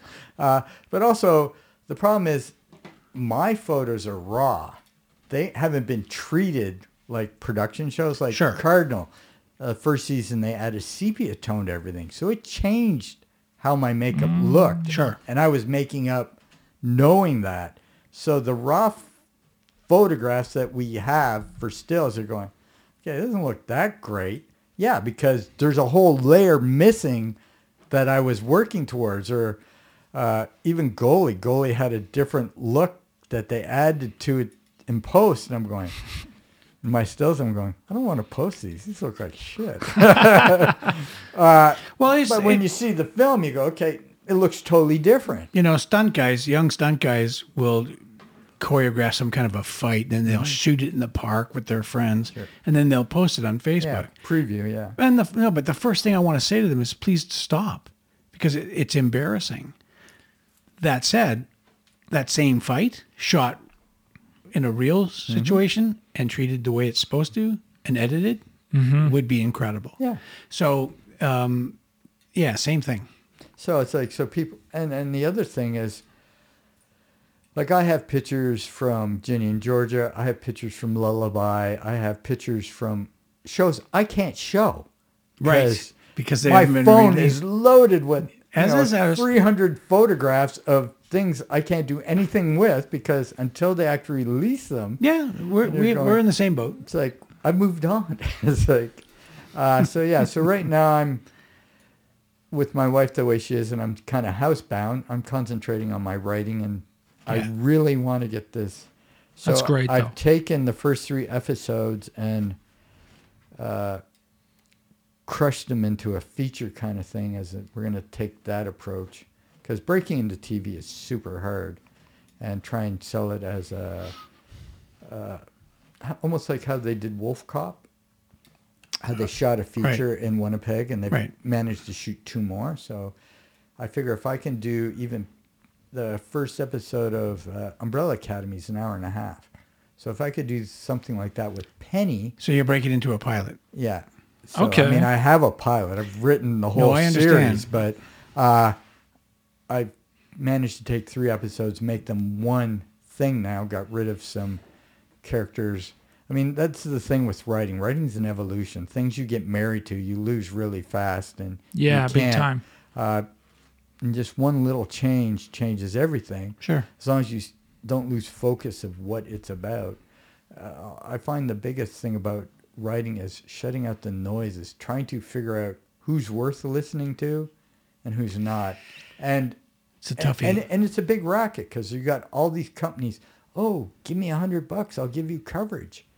And I find they tell you just minimal to bump it up a bit, but they want you to keep Exactly correct. sending in for more and more no's. Right. So I'm getting more cynical with old age where everything just seems to be a graft. Yeah, but Everyone's just grafting We're money. both in the same business, and we have a lot of friends. And you know, there are people that out there that know what they're talking about, that read. But the thing is, okay, even to read a feature, that's an hour, 120 pages, Yeah, it's a 90, bitch. 10. Yeah. You're asking them to sacrifice 2 hours of their time Yes. to go through it and then another amount of time to write you notes. Yeah. It's really, you have to be selective who you do it to, and you can't keep Big going time. back to those people. At least with Steve, we have a rapport. He's interested in what I'm doing. Right. And he will help me. Because Sure. eventually, I would love to collaborate with him on something because we have the same dry sense of humor. He's actually more wicked. And we get along, and we talk the same language. And Andrew has written some incredible stuff, and we but have what's some friends. great is you two. No, not can me, bounce. but we have friends. We have mutual friends, but he's got some producers that are incredible readers and who love his stuff. And I think that's where you go. Yeah, I mean, trying to establish those relationships and not abuse them. That's the hard part. It is. It is the hard part because I do know as a writer that I don't want to read anyone else's shit. Well, I'll read Because- them. Oh Well, yeah, but you know, but yeah, just yeah, to a he- to an degree. extent. Yeah. Yeah. Hey, I get sent crap It all the depends time. on who's Exactly. But asking. the difference is when someone asks and I give you serious notes with my limited knowledge and you basically blow me off, okay, then it's, or you don't do what I said, then it's like, don't talk to me anymore. Yeah, why'd you ask? Exactly. Like, you've never written before. What do you think? You're God's gift to whatever? Yeah. Even the most seasoned writer writes shit. Yeah. I'm looking, and also it's about who you ask. Like asking your uncle or a close friend who's not in the business. You don't understand what I'm looking for. Criticism. Oh, no, wise. big time. But that said, most people that if you're a screenwriter and that's your goal, Yeah. and you actually learn to write a screenplay and you hand it to a friend, relative, or whatever, who's only read novels, Yeah. that's just not the way to go. Yeah. I mean, I found you can get anyone to look at a pitch package. Carlton Cruz looked at my pitch package and gave me, that's the guy who created Lost. He gave me advice. And it was Wow. simple and whatever. But they won't read your script. None of them will. Why do you Yeah. think that is? It takes too much damn time. Yeah, and it's too much time for them to bank on the fact that it's going to be any worth it at all. Well, they don't know you. You don't, not that intimate. We got along on 5 Days at Memorial and hit it off. And I thought it was a big ask. I included it. He only read the pitch, which was, I was ecstatic he did that even for me. For sure. But yeah, it's like they're too busy doing their own shit. They don't. Well, that's the problem. Is that every filmmaker who comes up with a screenplay or a script or an idea has to understand that the person to whom they're taking it to ask if, can you make my movie for me? Can you?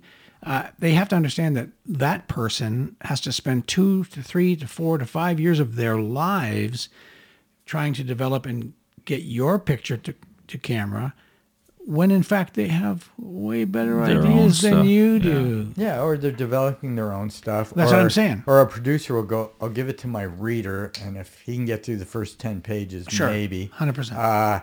they're not going to look at it. They don't have the time. Yeah. And if you do have a writer friend or you've established, like I did with some of the Cardinal people, to look at stuff, again, you can't keep making changes going, can you look at it again?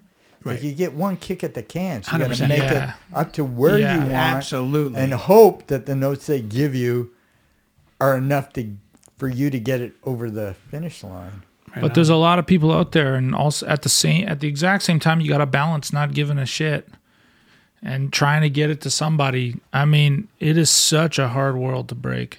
Well, it's like I recently had a guy who had a period film. I go, one dude, period means money. Yeah. And it's a very select market. So either you go big or stay home. Mm-hmm. And he had some interesting ideas, but the dialogue went on forever and ever. And trying to explain to him, it's like nobody gives a shit about any of this stuff. All this exposition. Or, the actors will convey feelings. You do not write that into a script. It's like, if you can't see it, it shouldn't be here. 100%. Now, having said that, Basic stuff. how much shit do you watch? I mean, there's so much shit. But it's amazing. There's a As lot soon of as they shit being made. Yeah, but it's true. Yeah. No, it's like anybody who looks at American Idol, or they all think, I can sing that well. Yeah. Why in our superstar? I And guess. half the musicians that are on labels today, live, are shit. Well, see, that brings me back to what I've said on, I think, 2/3 of our podcasts, is that it's so easy. I mentioned earlier that you and we've shot on film. Remember when we used to change a mag and it took Yeah. time, the grips Yeah. to go out and have a cigarette? Yeah, Now it's just a card. yeah. There's no time. Only the grips. But Plus, yeah, only the grips. Plus, no offense to grips. Now anyone can shoot a film. These cameras that we're using, an iPhone, there goes the lack of preparation on the part of the director, because he wrote a stupid script. Yep. He somehow raised the money. Now he hasn't thought about what he needs to do. The editor doesn't have to think about cutting film. The editor just pushes a button and goes. Well, that's why they overshoot. You have the Well, worst. that's my point. Yeah. To me today, when a director introduces himself, I used to edit. My first thing is we're fucked. Really? Because what is it about they're that? the laziest directors on the planet. They overshoot everything. They do not come in with a shot list. But see, that goes back to my point when I said that's a lack of confidence. Yeah. They overshoot. No, but they overshoot so that when they get into, they can create their movie in the editing Yeah, but bay. that's bullshit. It is bullshit. A real director knows shot by shot. You're editing in your head. You get in the room. Yes, things will change. A performance will tweak you a bit if you actually had the luxury of rehearsals. Most of the times you don't in independent, low-budget feature shit. But to overshoot it, that's unconscionable. You know what you need. It's like, if you have a basic understanding of how it works, why are we shooting from every fucking angle in the room? Now, that I agree with that to a point, in that you should never direct what you feel you're going to edit, because there's moments that you need, and then there's, Like if you're doing an emotional scene, you're going to shoot loose, you're going to move in, you're going to move in. You'll basically do three sizes. Between the punctuation will be the close-up for the really strong stuff, and the weaker stuff will be the looser stuff.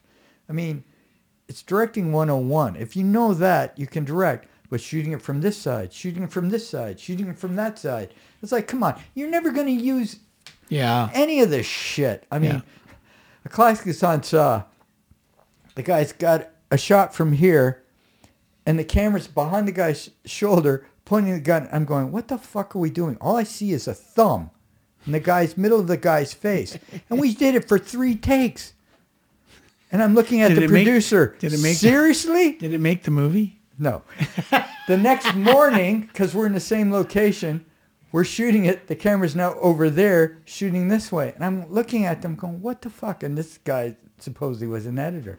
They go, we know he's a dick, but his movies make us money, so we let him do whatever. Oh, wow. I'm going, Well, don't you give a shit about the rest of us? Like, come on.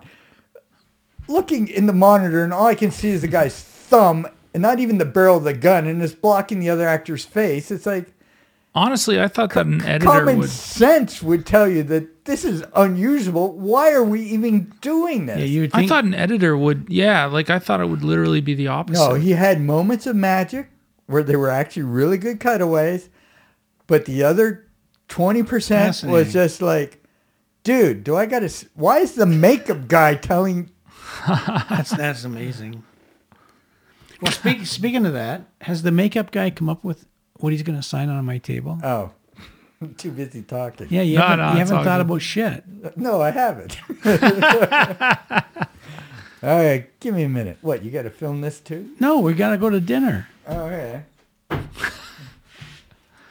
Yeah, I guess. Yeah, we don't have to technically be on during this moment, but yeah. No, I need to be. Just I'm reading what they wrote. no, don't fucking copy. I'm not. That's why I don't want to copy. Fucking writers.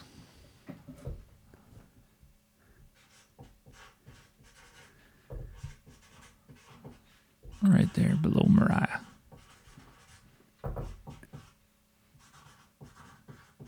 From one Randy to another. Way to use both sides of the fucking table. For those listening, the table's split into two pieces. Now I have to hang both pieces on the wall Right. together. Absolutely. Hey, yeah, Shawnee did it right there. Did it too. I'm going to get a good Thanks, picture Randy. of this at some point. Yeah, Randy, thank you, man. Great conversation, Thank buddy. you. This was fun. This was Yeah. awesome. This was awesome. Well, whenever you want to hear more bullshit, let me know. Absolutely. Absolutely. Absolutely. No, hey, man, I can't thank you enough for spending a couple hours in the car coming to my house to have a conversation with my son and Anytime, I. brother. You know Yeah. I'd come. No, I know you would. I love it. It's Thank you. awesome.